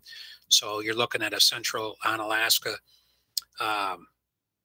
regional final, and Anna got the 2 seed, so it would be back in Onalaska, and that's going to be a tough one to call there, like it always is. Medford on the upper half, their path to get to sectionals. They're going to have to probably beat either River Falls or Rice Lake. Both are very competitive, both above 500. Both play in the big rivers, so I think they can get there, but it won't be a walk in the park. And then on the lower half, Fox Valley Lutheran, I think, is really well coached and shoots the ball well. They have some size. They're playing really well. They got to share the Northeast Conference title. And the team on the bottom, number 2 seed in that bottom lower half, Shawano finished, I think they were 3rd in the Bay Conference. But they have a young man by the name of Michael Metcalf Grassman, who's going to Oshkosh. That's a really good basketball player. So I think that that's a team maybe that can get to the sectional level and play an FEL. And a sleeper in there is New London. I think they're playing really well at this point as well, another big conference team. But when it's all said and done, I pick La Crosse Central to get to the state tournament. All right, let's move on to Sectional 2 in Division 2. West appears the top seed on the top part of that bracket. Number of FRCC schools in there as well. And then the lower part of that bracket, Nicolet out of the North Shore Conference, a number of North Shore Conference schools down there, including Cedarburg and Whitefish Bay. Sectional 2 in Division 2, Mark, what are we thinking? Yeah, well, West Pier got a pretty good deal for being a number 1 seed, and they have 10 losses. But the problem being that the teams behind them are all very similar. So the upper half is pretty wide open. I don't know who's going to come out of there. West Pier could. Port Washington is much improved this year. Pulaski's 9-15, but Dave Shaw's son, Derek, is a really good basketball player and could really put that team on its shoulders. And of course, they play in the FRCC, so it's some good competition there. Notre Dame's had a pretty good year, but they're probably looking at a regional final against Ashwaubenon. It would be at Notre Dame. They split during the regular season, so that's a bit of a toss-up. Menasha's playing some pretty good basketball right now. They could be a sleeper in that top half. The lower half, you mentioned, the teams from the North Shore. Nicolet's 20-4. They're the 1 seed. They best sophomore in the state, or at least one of them, and Davion Hanna, who played last year at Academy of Science and was in the state tournament. People might remember him. Grafton's a capable team. I'll tell you another team that's playing really well is West Bend East. That could be a sleeper team to come out of there. And Whitefish Bay has a really good guard in Jaden Guyton and a 6'10" kid in David Ackles. So, they got a chance to maybe make some noise. But, this is a tough call, but I'm going to go with Nicolet. I think on paper they're probably the pick. But, boy, I wouldn't be surprised to see somebody else come out of here. It's pretty balanced. There's whatever team gets hot in this sectional and starts to play its best basketball and really kind of peak, will come out of this sectional, because there's a number of teams that are capable of, even with records with double figure losses, that capable of putting it together and getting to Madison. All right, Sectional 3 in Division 2, a de facto Badger Conference tournament where McFarland is the top seed. They're moving into the Badger next year. Stoughton got a 2 seed. Bottom part of that sectional, Westosha Central is the number 1 seed. You got some Southern Lake schools in there, Waukesha West out of the Classic 8. Even we're seeing Park out of the Southeast Conference. What are we looking at in Sectional 3, where maybe not quite the strength as, for instance, Sectional 4? Yeah, it's another really balanced sectional, I think, with a lot of teams that are of similar talent level. McFarland's probably the one that stands out the most in the upper half for sure. They finished 21-3, won the Rock Valley Conference, and they have a good mixture of size, shooting from the perimeter, good guard play, some pretty good overall athletes on that team. And the other thing is the vast majority of their key players are seniors. So that's a team that I think is going to be tough to beat. But they're looking at potentially a first round game against a Monroe team that, is, if Monroe gets by Portage, has been through the toughness of what it takes to survive a Badger Conference season. So, Stoughton is a number 2 seed, and they have a good team. They played a good schedule this year. Ty Fernholz is one of the better shooters in Wisconsin. The kid can really shoot it from the perimeter.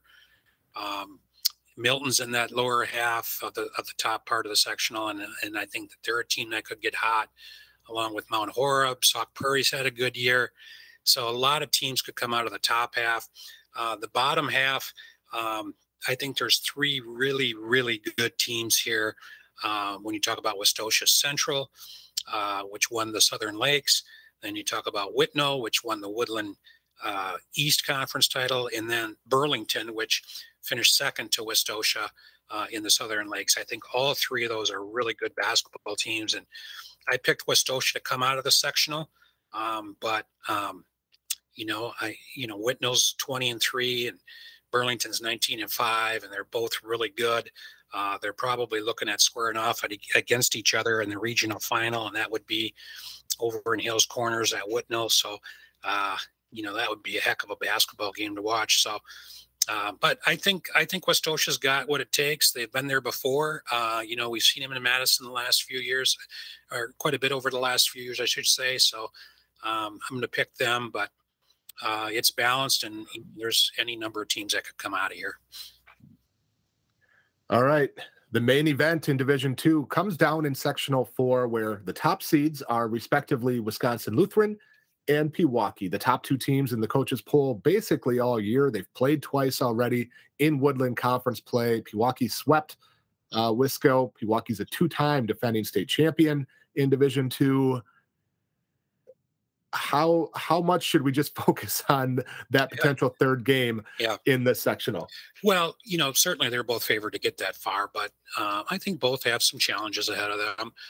When I look at Wisconsin Lutheran in the top half, I think the biggest challenge could come potentially in a regional final, probably against Milwaukee Lutheran. But I think they'll have what it takes to get by Milwaukee Lutheran. But it's Milwaukee Lutheran's 14-10, playing some pretty good basketball right now. Just beat Pius, which finished third in the Woodland West and played Wisco twice. So, and then they're looking at probably a sectional semi against a Wauwatosa West team that shared the Greater Metro title with Marquette and Sussex Hamilton. So that and they feature Kai Rogers, 6'10", 6'11", sophomore who's got many Division I offers. That would be a very good game. I do pick Wisco to get by that one. I just think that their experience, their guard play, they do have good size to make things tough for Rogers, should they get that far. Not quite as big as Kai, but guys that are in the 6'6", 6'7" range with length. And then on the lower half, Pewaukee certainly is favored. I think they got a fairly smooth ride, I think, to the sectionals. And then they're probably looking at the winner of Martin Luther and Greenfield in a regional final. They Greenfield's in the Woodland and Martin Luther in the Metro Classic. I think that would be a really good regional final, by the way. But I do see Pewaukee and Wisco playing for the sectional title. And I went with the third time the charm this time for Wisco, not only as it relates to losing to Pewaukee twice this season in league play, but also the last 2 years. Pewaukee's come out of this sectional. I would not at all be surprised, obviously, if Pewaukee did it again. They're a really, really good team with, really good players. But I think I'm just kind of, thinking that maybe this is the time for Wisco to get over the hump and get to the state tournament. All right, there you go in Sectional 4, Division II. I think you mentioned all of the teams that you were picking to come out of sectionals and make a state, but give us your state picks. Sure. And your state championship. Yeah, I got Wisco beating La Crosse Central in the semi and Nicolet over at Westosha Central, and then I got Wisco beating Nicolet for the championship. All right, time to move on to Division III, a division that we've seen a lot of quality teams, some teams with some pretty strong records ranked in the top 10 all year, and some pretty well-regarded teams not even ranked at different points in the season. So Sectional 1, as always, much of the northwestern part of the state, Osceola, who spent much of the year undefeated. They're a top seed in the top part of that bracket. Also includes Prescott, a very, very strong team. Northwestern's in that grouping as well. Bottom part, perhaps the favorite in Division III. West Salem is a top seed down there, where their path is maybe a little bit easier. Elk Mound is the 2 seed, Colby's a 3 seed, but a pretty strong sectional overall, especially that top grouping. Yeah, I agree. I think that West Salem will get to the sectional finals and probably not have a team come within 10 points of them to get to that point, although I do think Wisconsin Dells as a 4 was probably underseeded. I think that they maybe could have been a 2 or 3, but that's just a matter of, hey, we're gonna see West Salem in the regional final, or we're gonna see them in the sectional semi, and in their case, they're gonna have to go to West Salem and play them in their gym, which is a tough break. But I think West Salem's every bit as good, if not better, than a 23-1 record. Their only loss came to the top-ranked large school in Minnesota, and it was a very competitive game. against Park Center. I really like their team. I think they're really connected and have tremendously strong senior leadership. Really good players, particularly Carson Kepnick and Peter Latos. Really good role players that on a given day can be a leading scorer or top rebounder. So I just think they're going to be really hard to beat in this sectional. As far as the lower half, the upper half, Osceola won the middle border. They're playing Unity tonight, which will be kind of interesting because Unity is one of the 2 unbeaten teams, along with De Pere in the state that's left. They're looking at probably a rematch of 2 league games that they played with Baldwin and Whiteville, and then they're going to probably face Prescott or Northwestern in the sectional semis. Northwestern is 22-2. A little bit of an afterthought, I think, for some people. They're in the heart of North. They won the conference title. They have very good players. They've achieved a lot of success over the last several years.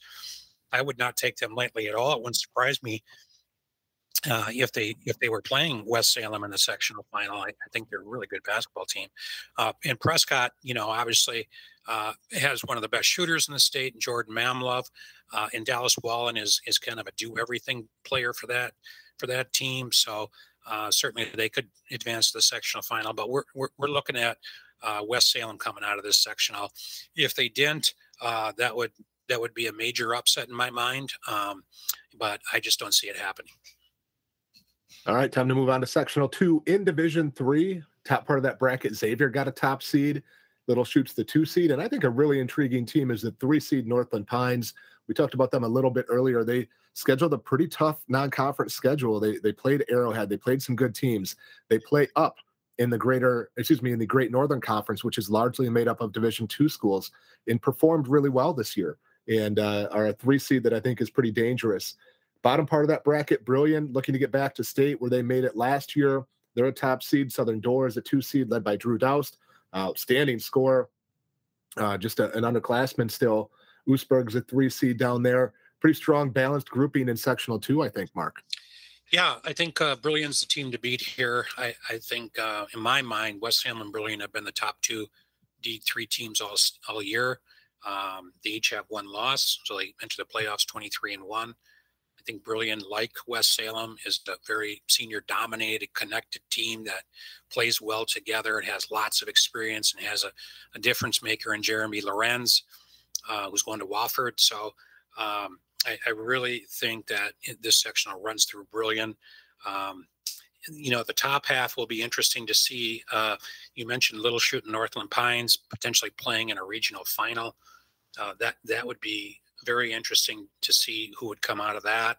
I agree with you. I think Northland Pines is a team that not only could come out of that particular game, but could potentially come out of the top half. They did beat Xavier a year ago in a regional final on the Northland Pines court, and most of those players are back for Northland Pines. So they lost. They played Medford twice. They played Mosinee twice. They played Catholic Memorial. They played Arrowhead. They played Newman Catholic. I mean, they played a really strong schedule. Credit to their coach for not only playing a really great league schedule, but going outside, not only to play good teams, but outside his area to play good teams. So I think that could help them in the long run. Xavier's a team I think that certainly could get there as well, with Alex Sherwood leading the way. They got some seniors that can shoot. They got a pretty strong junior class. They won the Bay Conference, 22-2 overall. They're hard to beat at home, so I think they'll probably get to the sectional, and then they're probably looking at that winner of Northland Pines Little Chute. But I think Brillion has what it takes to get back to Madison after being there last year and losing in the semifinal round. So far in D3, we got 2 teams that were there a year ago coming back for a repeat, showing this time around. Like you said, big credit to Terry Clement, the head coach at Northland Pines. That's, if anything, known more as a hockey school. Very small school up there in Eagle River, only 450 kids, support a standalone hockey program, boys and girls, but a real turnaround in their basketball program. And like you said, really testing themselves. He brought his team down to our tournaments in the past in some of the events that we've done to really challenge them. So big credit to what they're able to do, and going to be watching what they can do this year. So that's sectional 2. Let's go to sectional 3 in Division 3, which is much of the Madison area, southwestern part of the state. Edgewood is the top seed down there. We've seen them do pretty well against some of those teams coming out of the Rock Valley and the SWC over the years. Bottom part of that sectional, Columbus is a number 1 seed. A lot of Capital North teams, a lot of very good Capital North teams down there. Lakeside Lutheran, Lake Mills. You've got defending champion Lake Country Lutheran as a 4 seed in that sectional as well. Sectional 3, Mark, what are we thinking there? Well, I think the lower half is really intriguing because you got those 3 teams that shared the Capital North title. I think Columbus is probably playing the best of those 3 teams right now. But they got the 1 seed, so they're not going to have to go through both Lake Mills and Lakeside. They're only going to have to see one of them. and I'm sure that their coaches are thankful for that. And they beat both the second time around in the league, in the league schedule after losing to both the first time around. Lake Mills, interesting.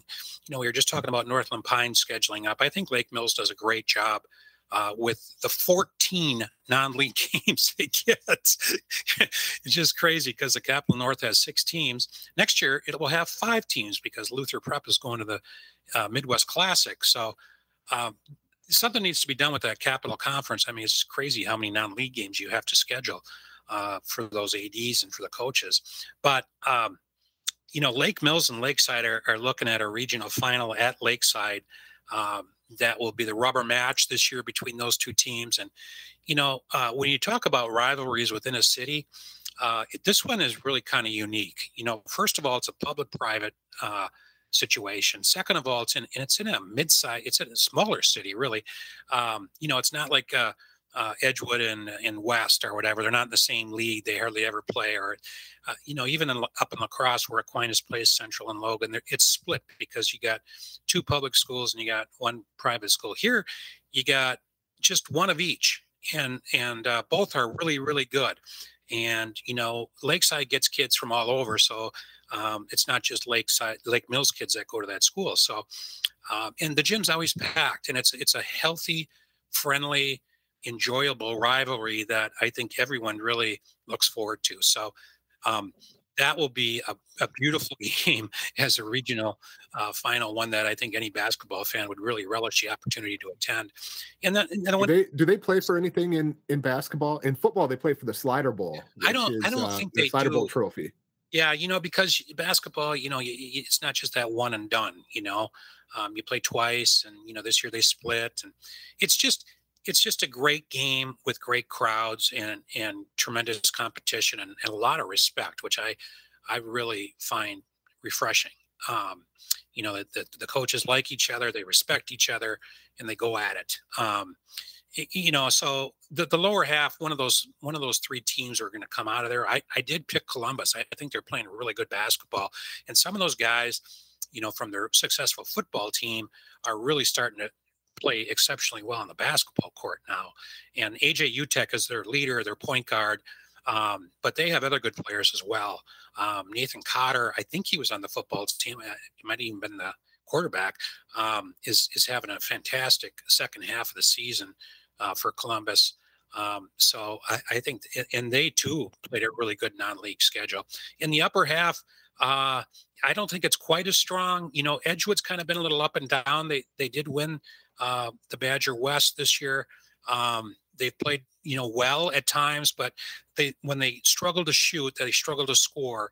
And then it makes it really hard on them. If they can make some 3-pointers and get some, the slashing of Aldang and Lucas Shula close going, that they can be a tough out. Beloit Turner's 21-3 with, a really veteran lineup as well. So I think the top half will probably come down to Edgewood or Turner, but I pick Columbus to get to Madison. Speaking of Columbus and football, where they, like you said, won a state title, upsetting Catholic Memorial last year, how about big man Colin Selk, 6'5", 290-pound all-state lineman, leads them in assists. with like almost 4 assists per game. So Yeah, I saw them love at to see that.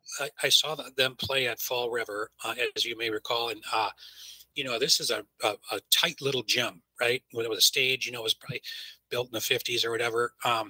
Great environment. It was absolutely jam packed.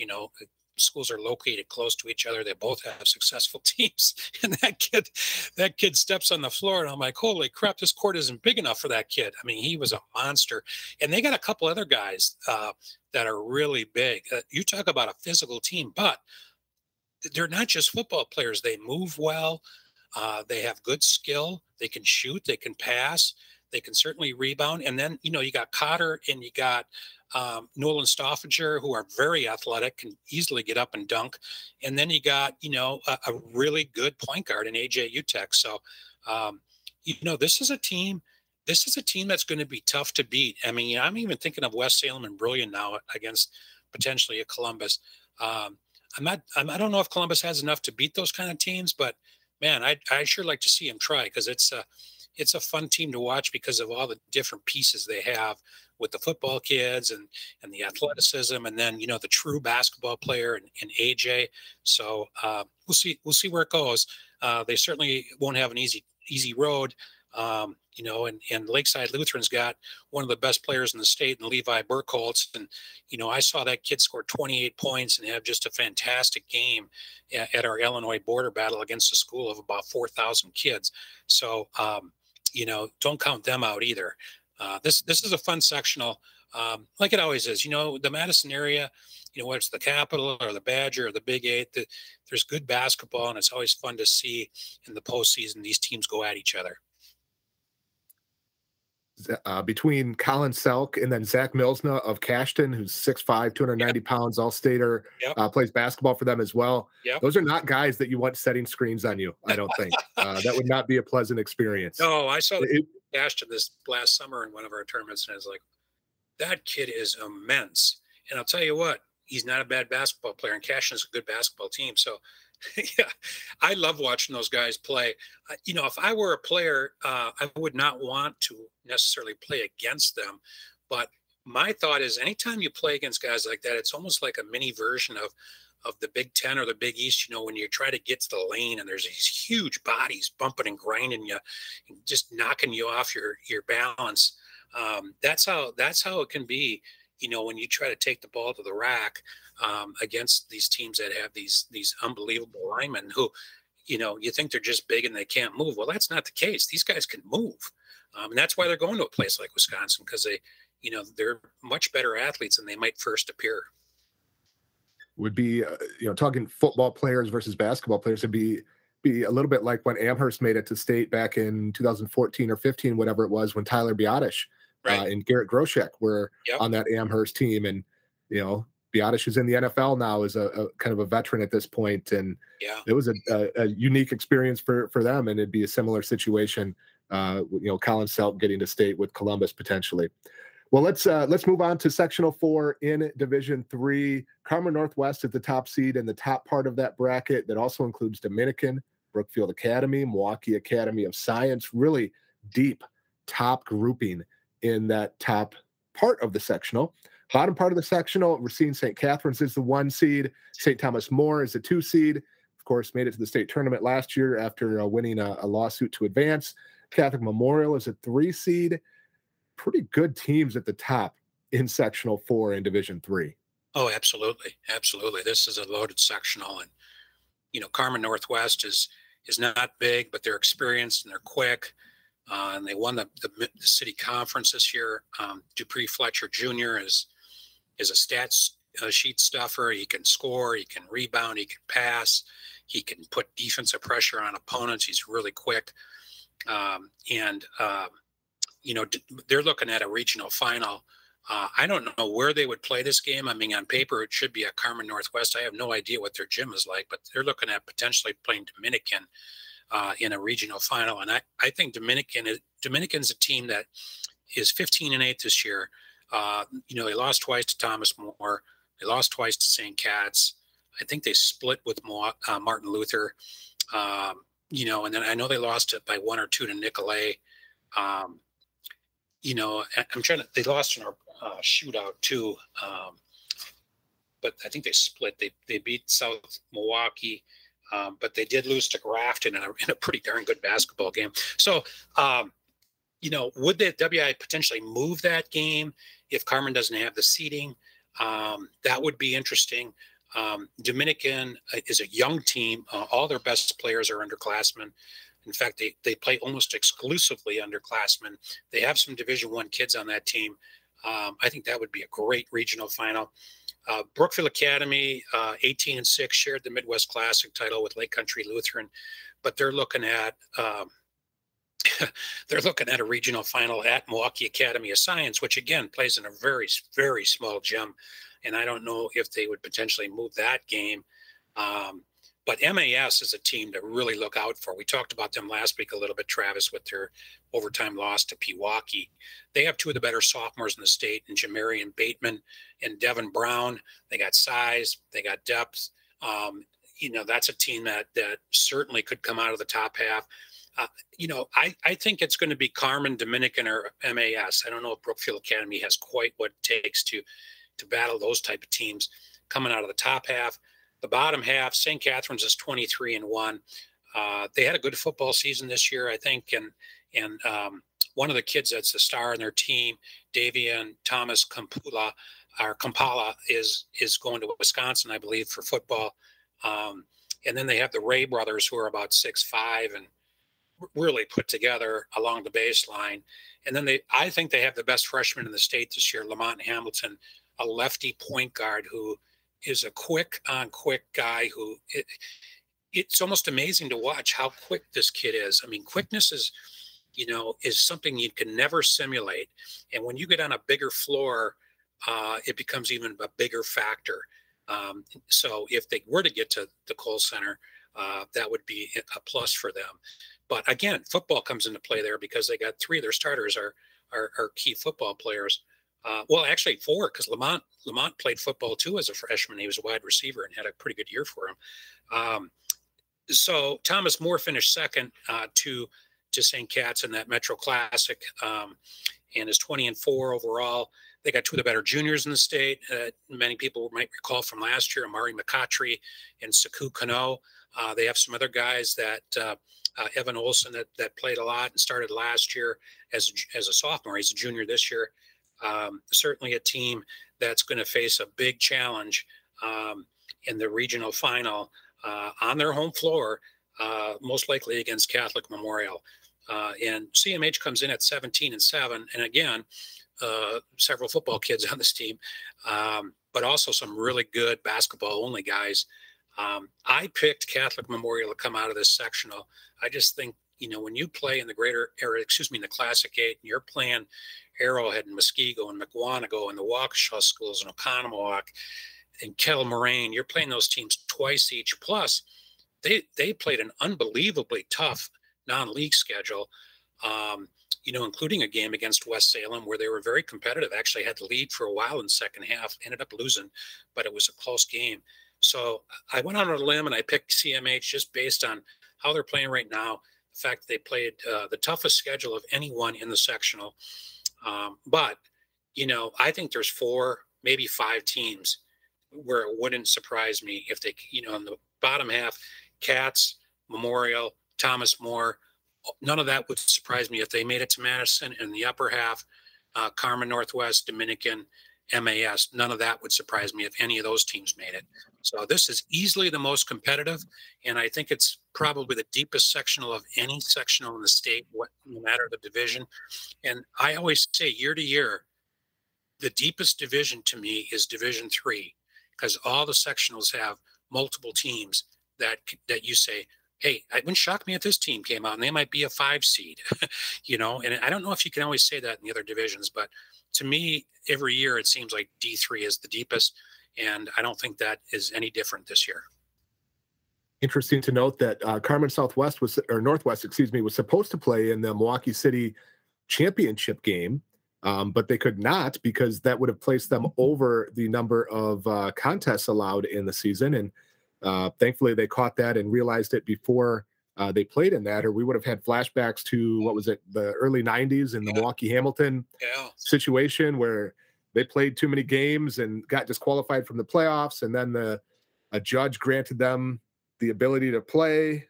They played, lost, and then it was later forfeited and vacated. So, we don't want to. I'm glad it was caught. We really don't want to see that the courts involved. It's such a downer that happens, and yet, this is like we had last year with TM. I mean, it's just sometimes it's going to happen, but you just hate it when it does, because it just takes away the focus of what you really want it to be on. As far as the state tournament in D3, I got West Salem over Columbus, Brilliant over Catholic Memorial, and then West Salem over Brilliant in the title game. But you know what? I could be right, or I could be wrong totally and have the four wrong teams, although I really think West Salem's going to get there. But it's really like I said, I just think D3's one of the more enjoyable divisions to watch, because there's so many teams that you have no idea before you tip off who's going to win.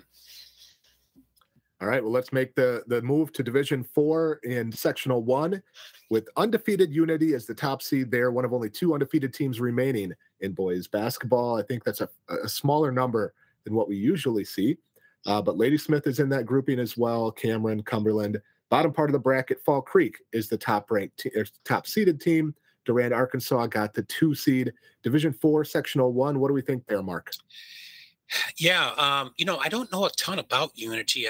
It's way up there in Balsam Lake, so it's a long ways away from Madison, where I live. So, or Sun Prairie. I know Sean Fisher's a good coach. I know they've had good teams and they've had good players. I know a little bit more about some of the other teams, coming out of there, and particularly the Heart of North teams. So Cumberland, Cameron, and Ladysmith are all fine teams with very good players. Cumberland's an interesting team to me. They have a 6'8" sophomore who's really, really starting to get good, by the name of Goers. So I don't know who's going to come out of that top half. I guess if, on paper you'd pick Unity. I think the fact they're playing Osceola tonight in their last regular season game will help them. It'll toughen them up, play a really good Division 3 team to see where they stand. And that'll help them, in games against potentially Cumberland or Ladysmith or Cameron, at the pre-sectional final level. On the bottom half, know these teams a little bit better. Fall Creek, they finished second to McDonell Catholic in the Clover Belt West, and then they lost to Columbus Catholic in a shootout in the second place game in the Clover Belt crossover. But they have the player of the year in the Clover Belt West, and Bo Vorath, who's about 6'6", very, very talented player, particularly around the basket. They have another 6'5" kid. They have some experience on the perimeter. Rick Storley's got a really strong team this year. I think they come out of that lower half. Whitehall won the Dairyland Large. They were undefeated in the Dairyland, in fact, this year. Devin McCune is a very good basketball player. You may remember in our camp last year, Travis, in Fond du Lac. But who's going to come out of this? I picked Fall Creek. I just think, the Clover Belt is a good proving ground. They played some good non-league games. And yet, this one's pretty wide open. I think, any number of teams probably could come out of here. Durand sitting down there as a 2 seed in the lower half. Ladysmith and Cameron are both 19-5 and have good players. But I'm going to go with Fall Creek to get to Madison. All right, let's make the journey over to Sectional 2 in Division 4. Top seed in the top part of that bracket, Marathon. There's several Mara-Wood teams in that grouping that Mark referenced in his preview, a strong group of Mara-Wood South teams especially. St. Mary Catholic is the top-seeded team in the bottom part of that bracket. Crivets is the number 2 seed. We've also got some teams like Kewanee and Shiocton, pretty solid groups there as well. So Sectional 2, Mark, what do we think there? Yeah, I really, I say this every year, but I think the Mara-Wood South is one of the better conferences in the state at the small school level, and I think that was the case again this year. Marathon and Auburndale and Newman Catholic were all exceptionally strong, and then Edgar Stratford and Assumption were very competitive.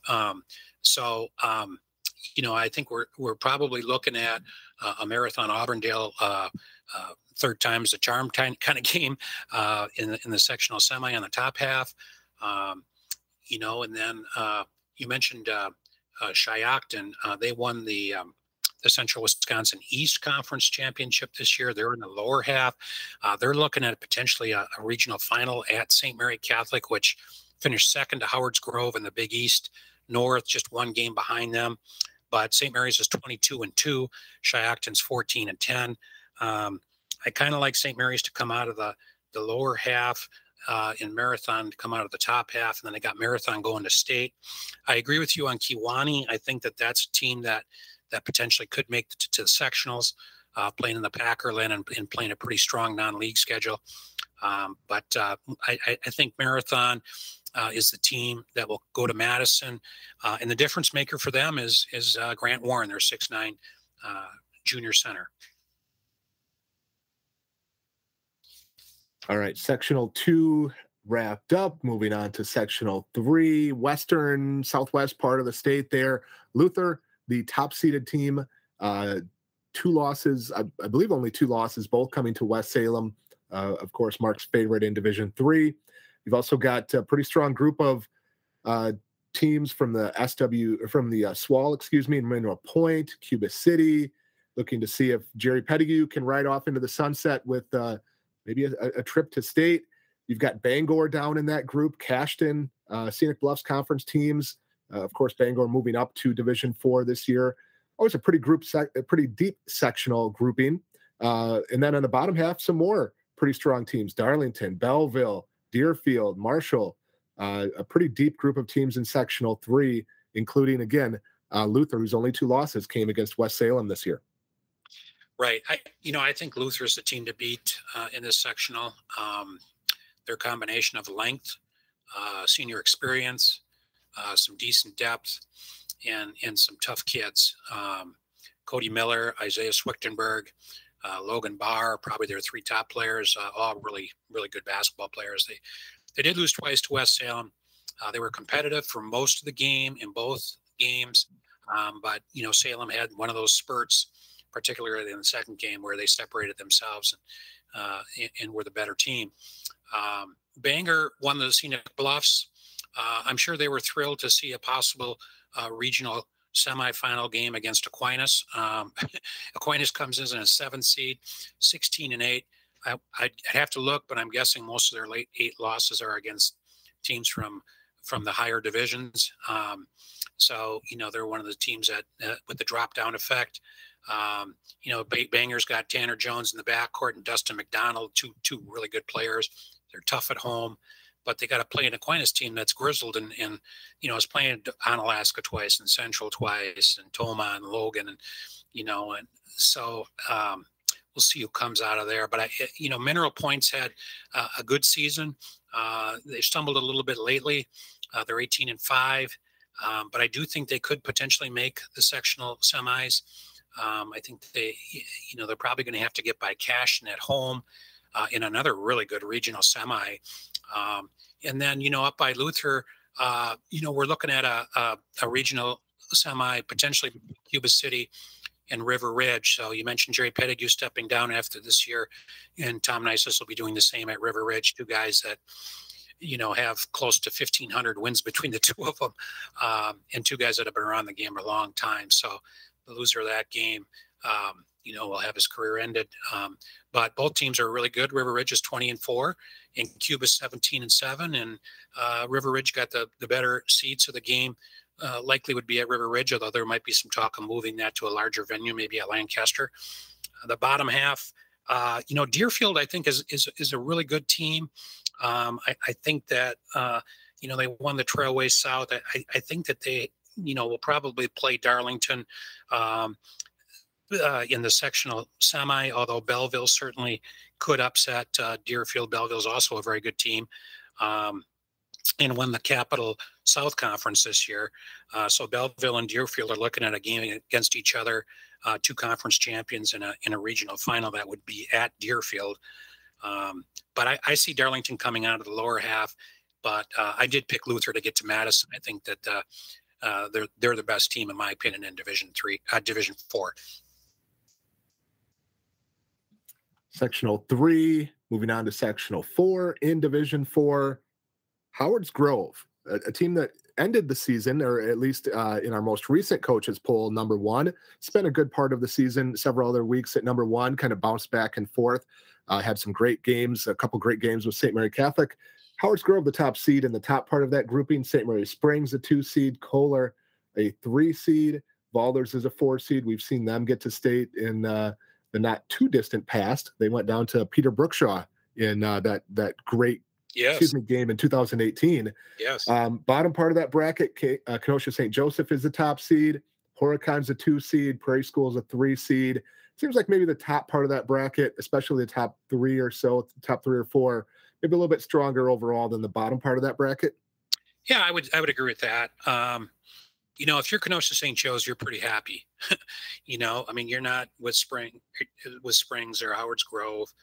And of course they do this by they seed half the bracket, so they weren't in there with them to begin with. But I think Kenosha St. Joe's has a really good chance of going to the sectional final. They're 14-10. It's like, well, that's nothing special, and it isn't.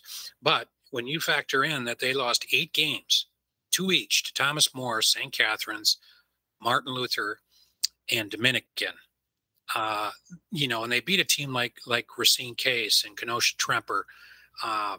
This team, their junior point guard, who's also a good football player, Eric Kennedy, to me is worth the price of admission. He's just a whirlwind out there. He is competing on every single possession on both ends of the court. So I just marvel at the energy that he has when he plays basketball.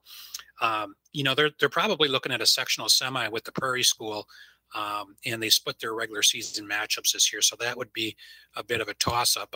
In fact, Prairie probably should have beat them twice. They got upset at home in one of the last weeks of the season on a shot by Tennessee real late in the game after leading for most of the game. But you're right. The top half is deeper and stronger.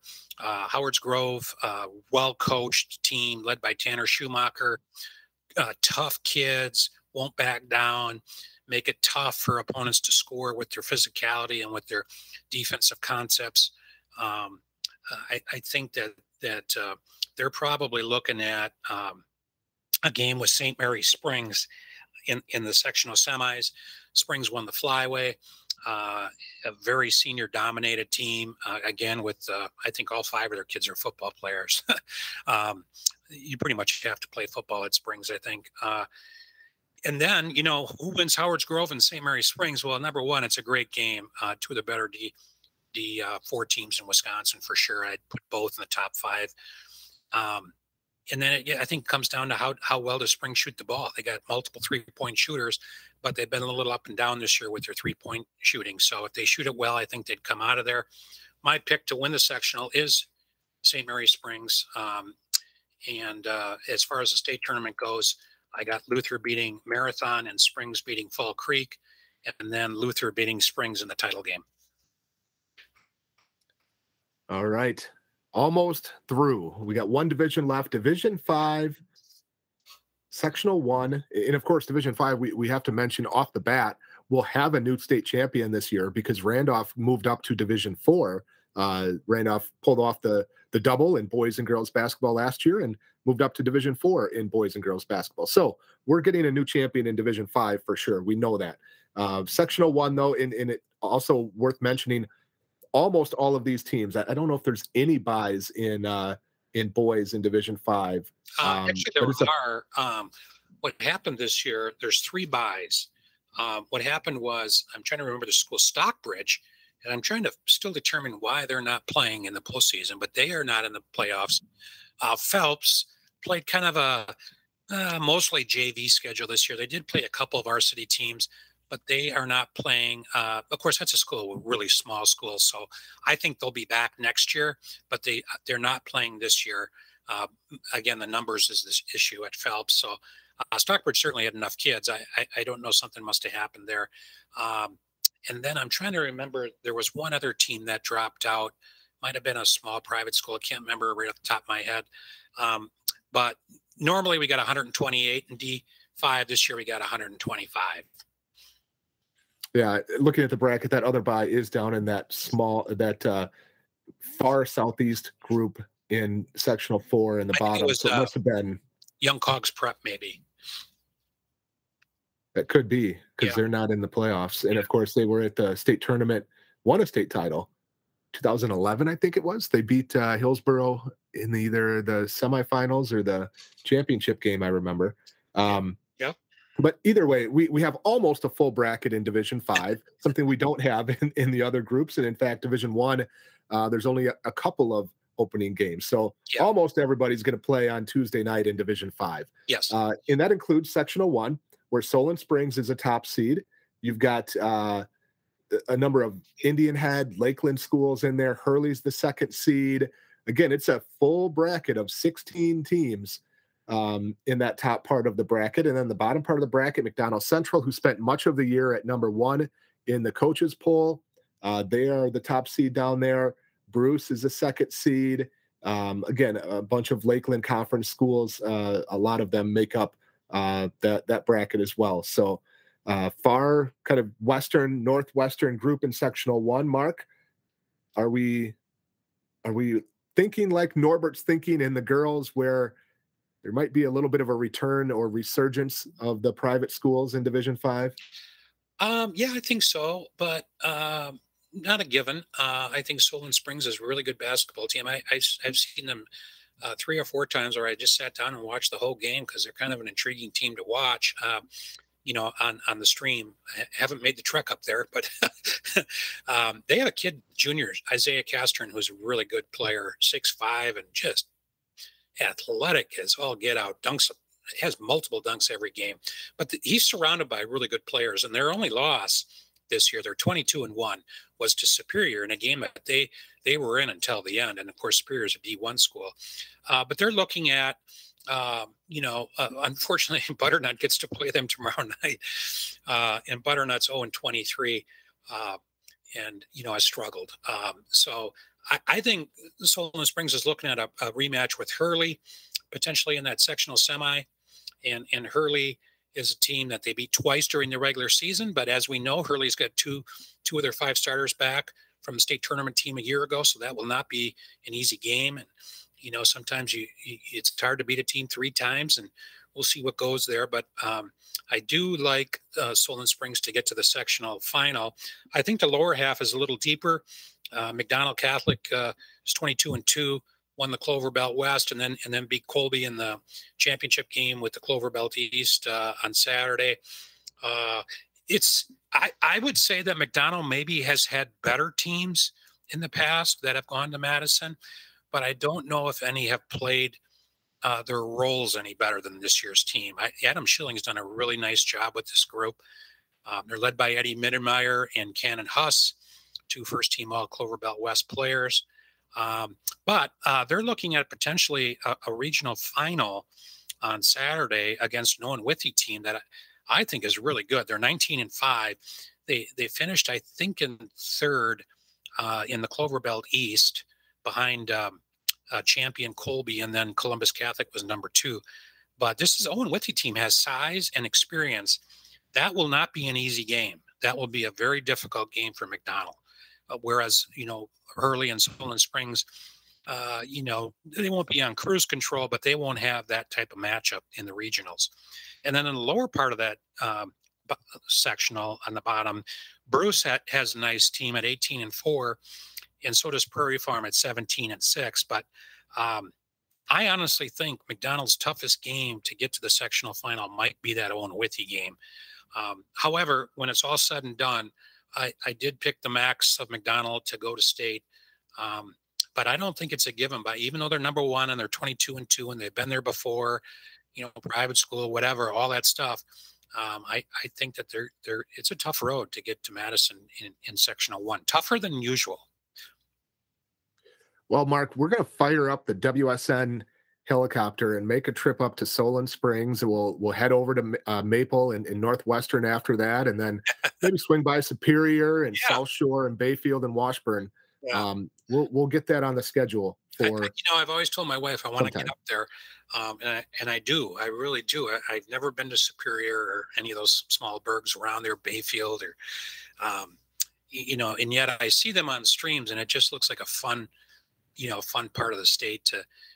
Here's here's your here's your WSN bonus for next year. You can go up and find a Friday, Saturday where Solon Springs and Northwestern play. You can you can expense a hotel room with your wife up there. Drive up there. We'll expense the drive. You can watch one of them on Friday night, one on Saturday, and that'll be your bonus from WSN next year. How's that sound? Yeah, it sounds good because you know what? Awesome. Solon Springs got everyone back next year, so they're going to be really, really good a year from now. Well, there you go. Mark Miller is coming to Solon Springs next year, everyone. Make sure you schedule a Friday night game or a Saturday game so he can take in a couple games up there. But we will expense that for Mark if he's able to get up there. I promise you. But Mark, let's move on to sectional number 2. Newman Catholic, the top seed in the top part of that grouping. A number of CWC teams, some Marywood Conference teams in there. Pacelli's the number 2 seed. Bottom part of that bracket, Florence is a top seed and gets a bye. A lot of M&O, Northern Lakes type schools. Three Lakes is the 2 seed down there. But it seems like the top part of that bracket, which also includes Columbus Catholic, by the way, certainly quite a bit stronger than the bottom part of sectional 2. Yeah, top half is really good, really, really good. When you look at Newman and Assumption and Wild Rose, Holman Bancroft, Columbus, Athens, Port Edwards, Marion, Pacelli, you got multiple conference champions in that top half, all with really good basketball teams this year. Pacelli's 21-3, Newman's 20-4. They did not play during the regular season. Columbus Catholic, they had kind of an up and down year, partly due to injuries. They seem to be healthy. They played exceptionally well against Fall Creek on Saturday to win that game. You never count on a Joe Konitsky coach team, so we were looking at, potentially a Newman Columbus regional final. However, Columbus would have to get by, in all likelihood, Alman Bancroft in a regional semi, and Alman's got a better record at 19-5. And has a really good 6'6" sophomore in Aiden Phillips. And Coach Kurt Lamb's son, TJ, is also a really good player. Alman Bancroft's a good team. So it's not a given that Newman and Columbus meet in that regional final. And then, Pacelli, I think that they're probably looking at a regional final in their gym against Athens. And Pacelli won the CWC South, and Athens won the Marywood North. Athens has some size. Pacelli's got a lot of size and one of the best young big guys around, and Jaden Owie. So both regional finals in the top half are going to be really good basketball games. 4 good teams scoring off against each other. Lower half, Florence got the number 1 seed and won the Northern Lakes Conference. Three Lakes finished second in that league. They're the 2nd seed. Most of the Marywood, M&O Conference, they're better teams. Crivets is in D4. So is Coleman. The next best team probably was Gillett, and they're the 3rd seed. So Gillett could maybe upset the apple cart a little bit and get by those Northern Lakes teams. But honestly, the team that comes out of the top half would be the heavy favorite. I picked Newman Catholic. I think Mason Prey, Isaac Seidel, some of the guys they had off their 8-man football championship, like Eli Gustafson and Connor Kroc, the quarterback of that football team. Really, they're not deep, but man, they got 5 guys that can all play. They went out and played some D1 teams, some D2 teams.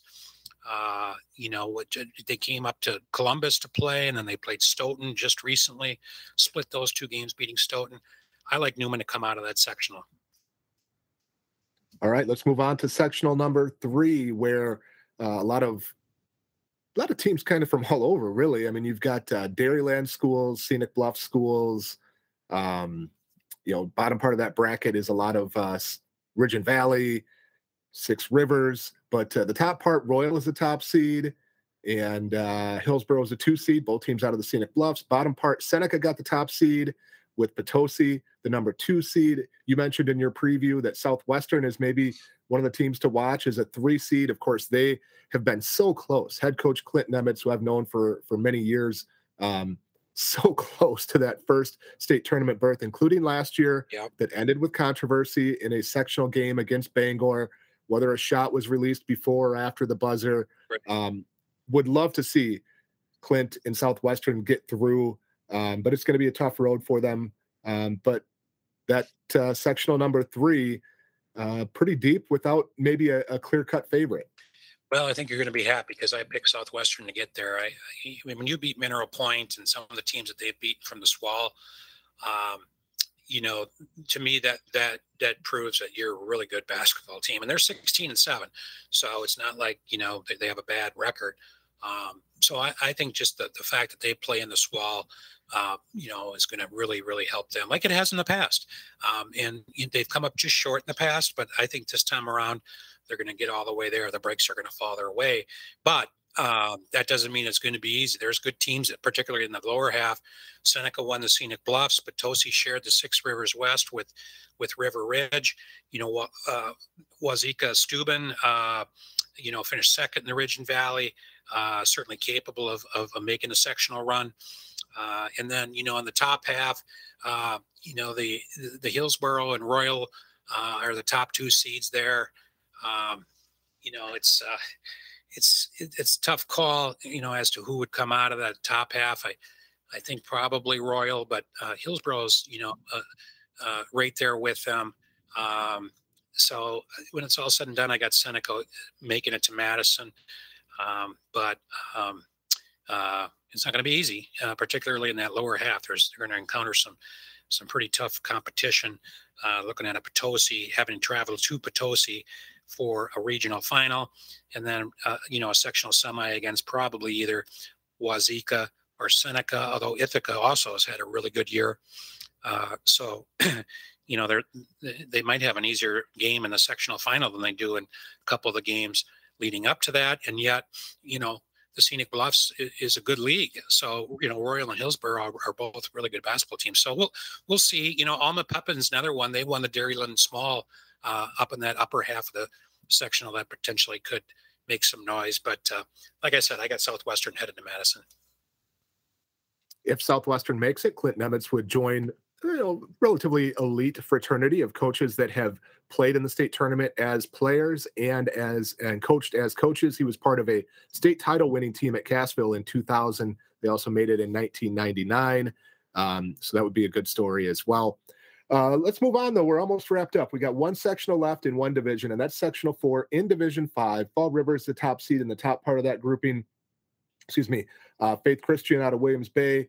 Maybe a little bit of some interesting seeding there. We talked about some of the challenges of some of those smaller teams, especially the parochial school teams or private school teams in Southeast Wisconsin. Central Wisconsin Christian, though, is the top seed in the bottom part of that bracket. Heritage Christian, the the number 2 seed in the bottom part of that bracket. What do we think in sectional 4, Mark? Well, yeah, Faith Christian probably got the benefit of playing in the Lake City Conference and piling up a lot of wins against WIA member schools for the most part, but programs that are just kind of, when you think of like Cristo Rey and St. Anthony and St. Augustine Prep and Eastbrook Academy, they're just kind of getting going with basketball. Cristo Rey's only been around for, maybe 5-7 years, whatever it is. They just built a new school, got a beautiful new gym. So they did get a little better seed than probably they deserved, I guess. I know they're a good team, though. They have a couple good players. They're not on the same level as Fall River. Fall River is definitely the team in the upper half to watch. I think Abundant Life, St. Ambrose, the co-op team there is probably the second best team in the upper half. And I think Fall River's senior experience, Cullen Rawls and Colin Veith, having been there, now for several years as seniors, will be enough to get them out of the top half. The bottom half is pretty competitive. CWC won the conference title in the Trailways East. Heritage finished one game behind Lake Country Lutheran and Brookfield Academy in the Midwest Classic. Heritage is 22-2 overall, and so is CWC. I think we're probably looking at a matchup of those two teams in the sectional semi. Wayland Academy has also had a really good year. They're 17-3. They're probably looking at going to Heritage for a regional final. CWC is probably looking at either Reedsville or Green Bay New Lutheran at home in a regional final. That will be a difficult game. I just think that the bottom half are going to beat up on each other. I think CWC and Heritage and Reedsville and NEW Lutheran and Wayland, even Lourdes, are all teams that can make it tough on each other. But I think Fall River is the one that's going to end up on top, and I think they're going to head to Madison for the state tournament. All right, well, let's make one more group of people unhappy here, Mark, at the end of the show. I think you gave them all to us, but give us your picks for state and then your state championship pick in Division 5. Yeah, I have McDonald over Southwestern, and I have Newman over Fall River, the semis. I think both those games will be very close, very, very competitive. And then I have Newman over McDonald in an old matchup of Central Wisconsin Catholic Conference teams in the state title game. Awesome. We won't have to deal with any complaints or controversies or anything like that then if two private schools beat two public schools in the semifinals. Yeah, it's Roncalli, won D4 last year, and this year I think they're 8-16. Newman starts 5 seniors. They're not going to be anywhere near where they are this year, but Newman's been pointing to this year for several years. I mean, a lot of these kids played as 9th graders. And, when you look at public schools, it's the same kind of thing, particularly at the D5 level. You kind of have every once in a while a group that comes through. Fall River, for example, their senior class that comes through, and you're like, wow, we can go a long ways with this group, and they gain that experience, at a young age. But it's hard to sustain unless you're a Randolph, where you have, I think NEW Lutheran has done a really nice job of keeping their program, at the top of D5, and Lourdes as well. But even Lourdes, they're 13-11. It's not like they're blowing people out. So public, private, rural, urban, whatever, it's all about building programs. Occasionally you'll get a transfer, but I'm looking at those Newman kids and to my knowledge, they've all been there since before high school, because that's a K-12 system. It's not like they got a transfer from East or West or something like that. In fact, one of the starters at East was in the Newman system through 8th grade that would have definitely been in their rotation had he stayed. But so it's this, that, and the other. I mean, it's a horse apiece. I mean, things happen, and people decide on where they send their kids to school for a lot of different reasons. All right. Well, we're through 5 divisions. We are over 2 hours on the podcast today. I think this is a record. Mark, you are part of a record-setting performance on the WSN podcast. You will always have that on your resume. Nobody can take that away from you. So, well, if there's anyone that listens to all 2 hours, let Travis or I know, and we will give you a shout out, because that would be a long time to listen to you and I yakking. How about this? The first 5 people that tweet at me and say they made it through the entire episode, I will send you a WSN t-shirt.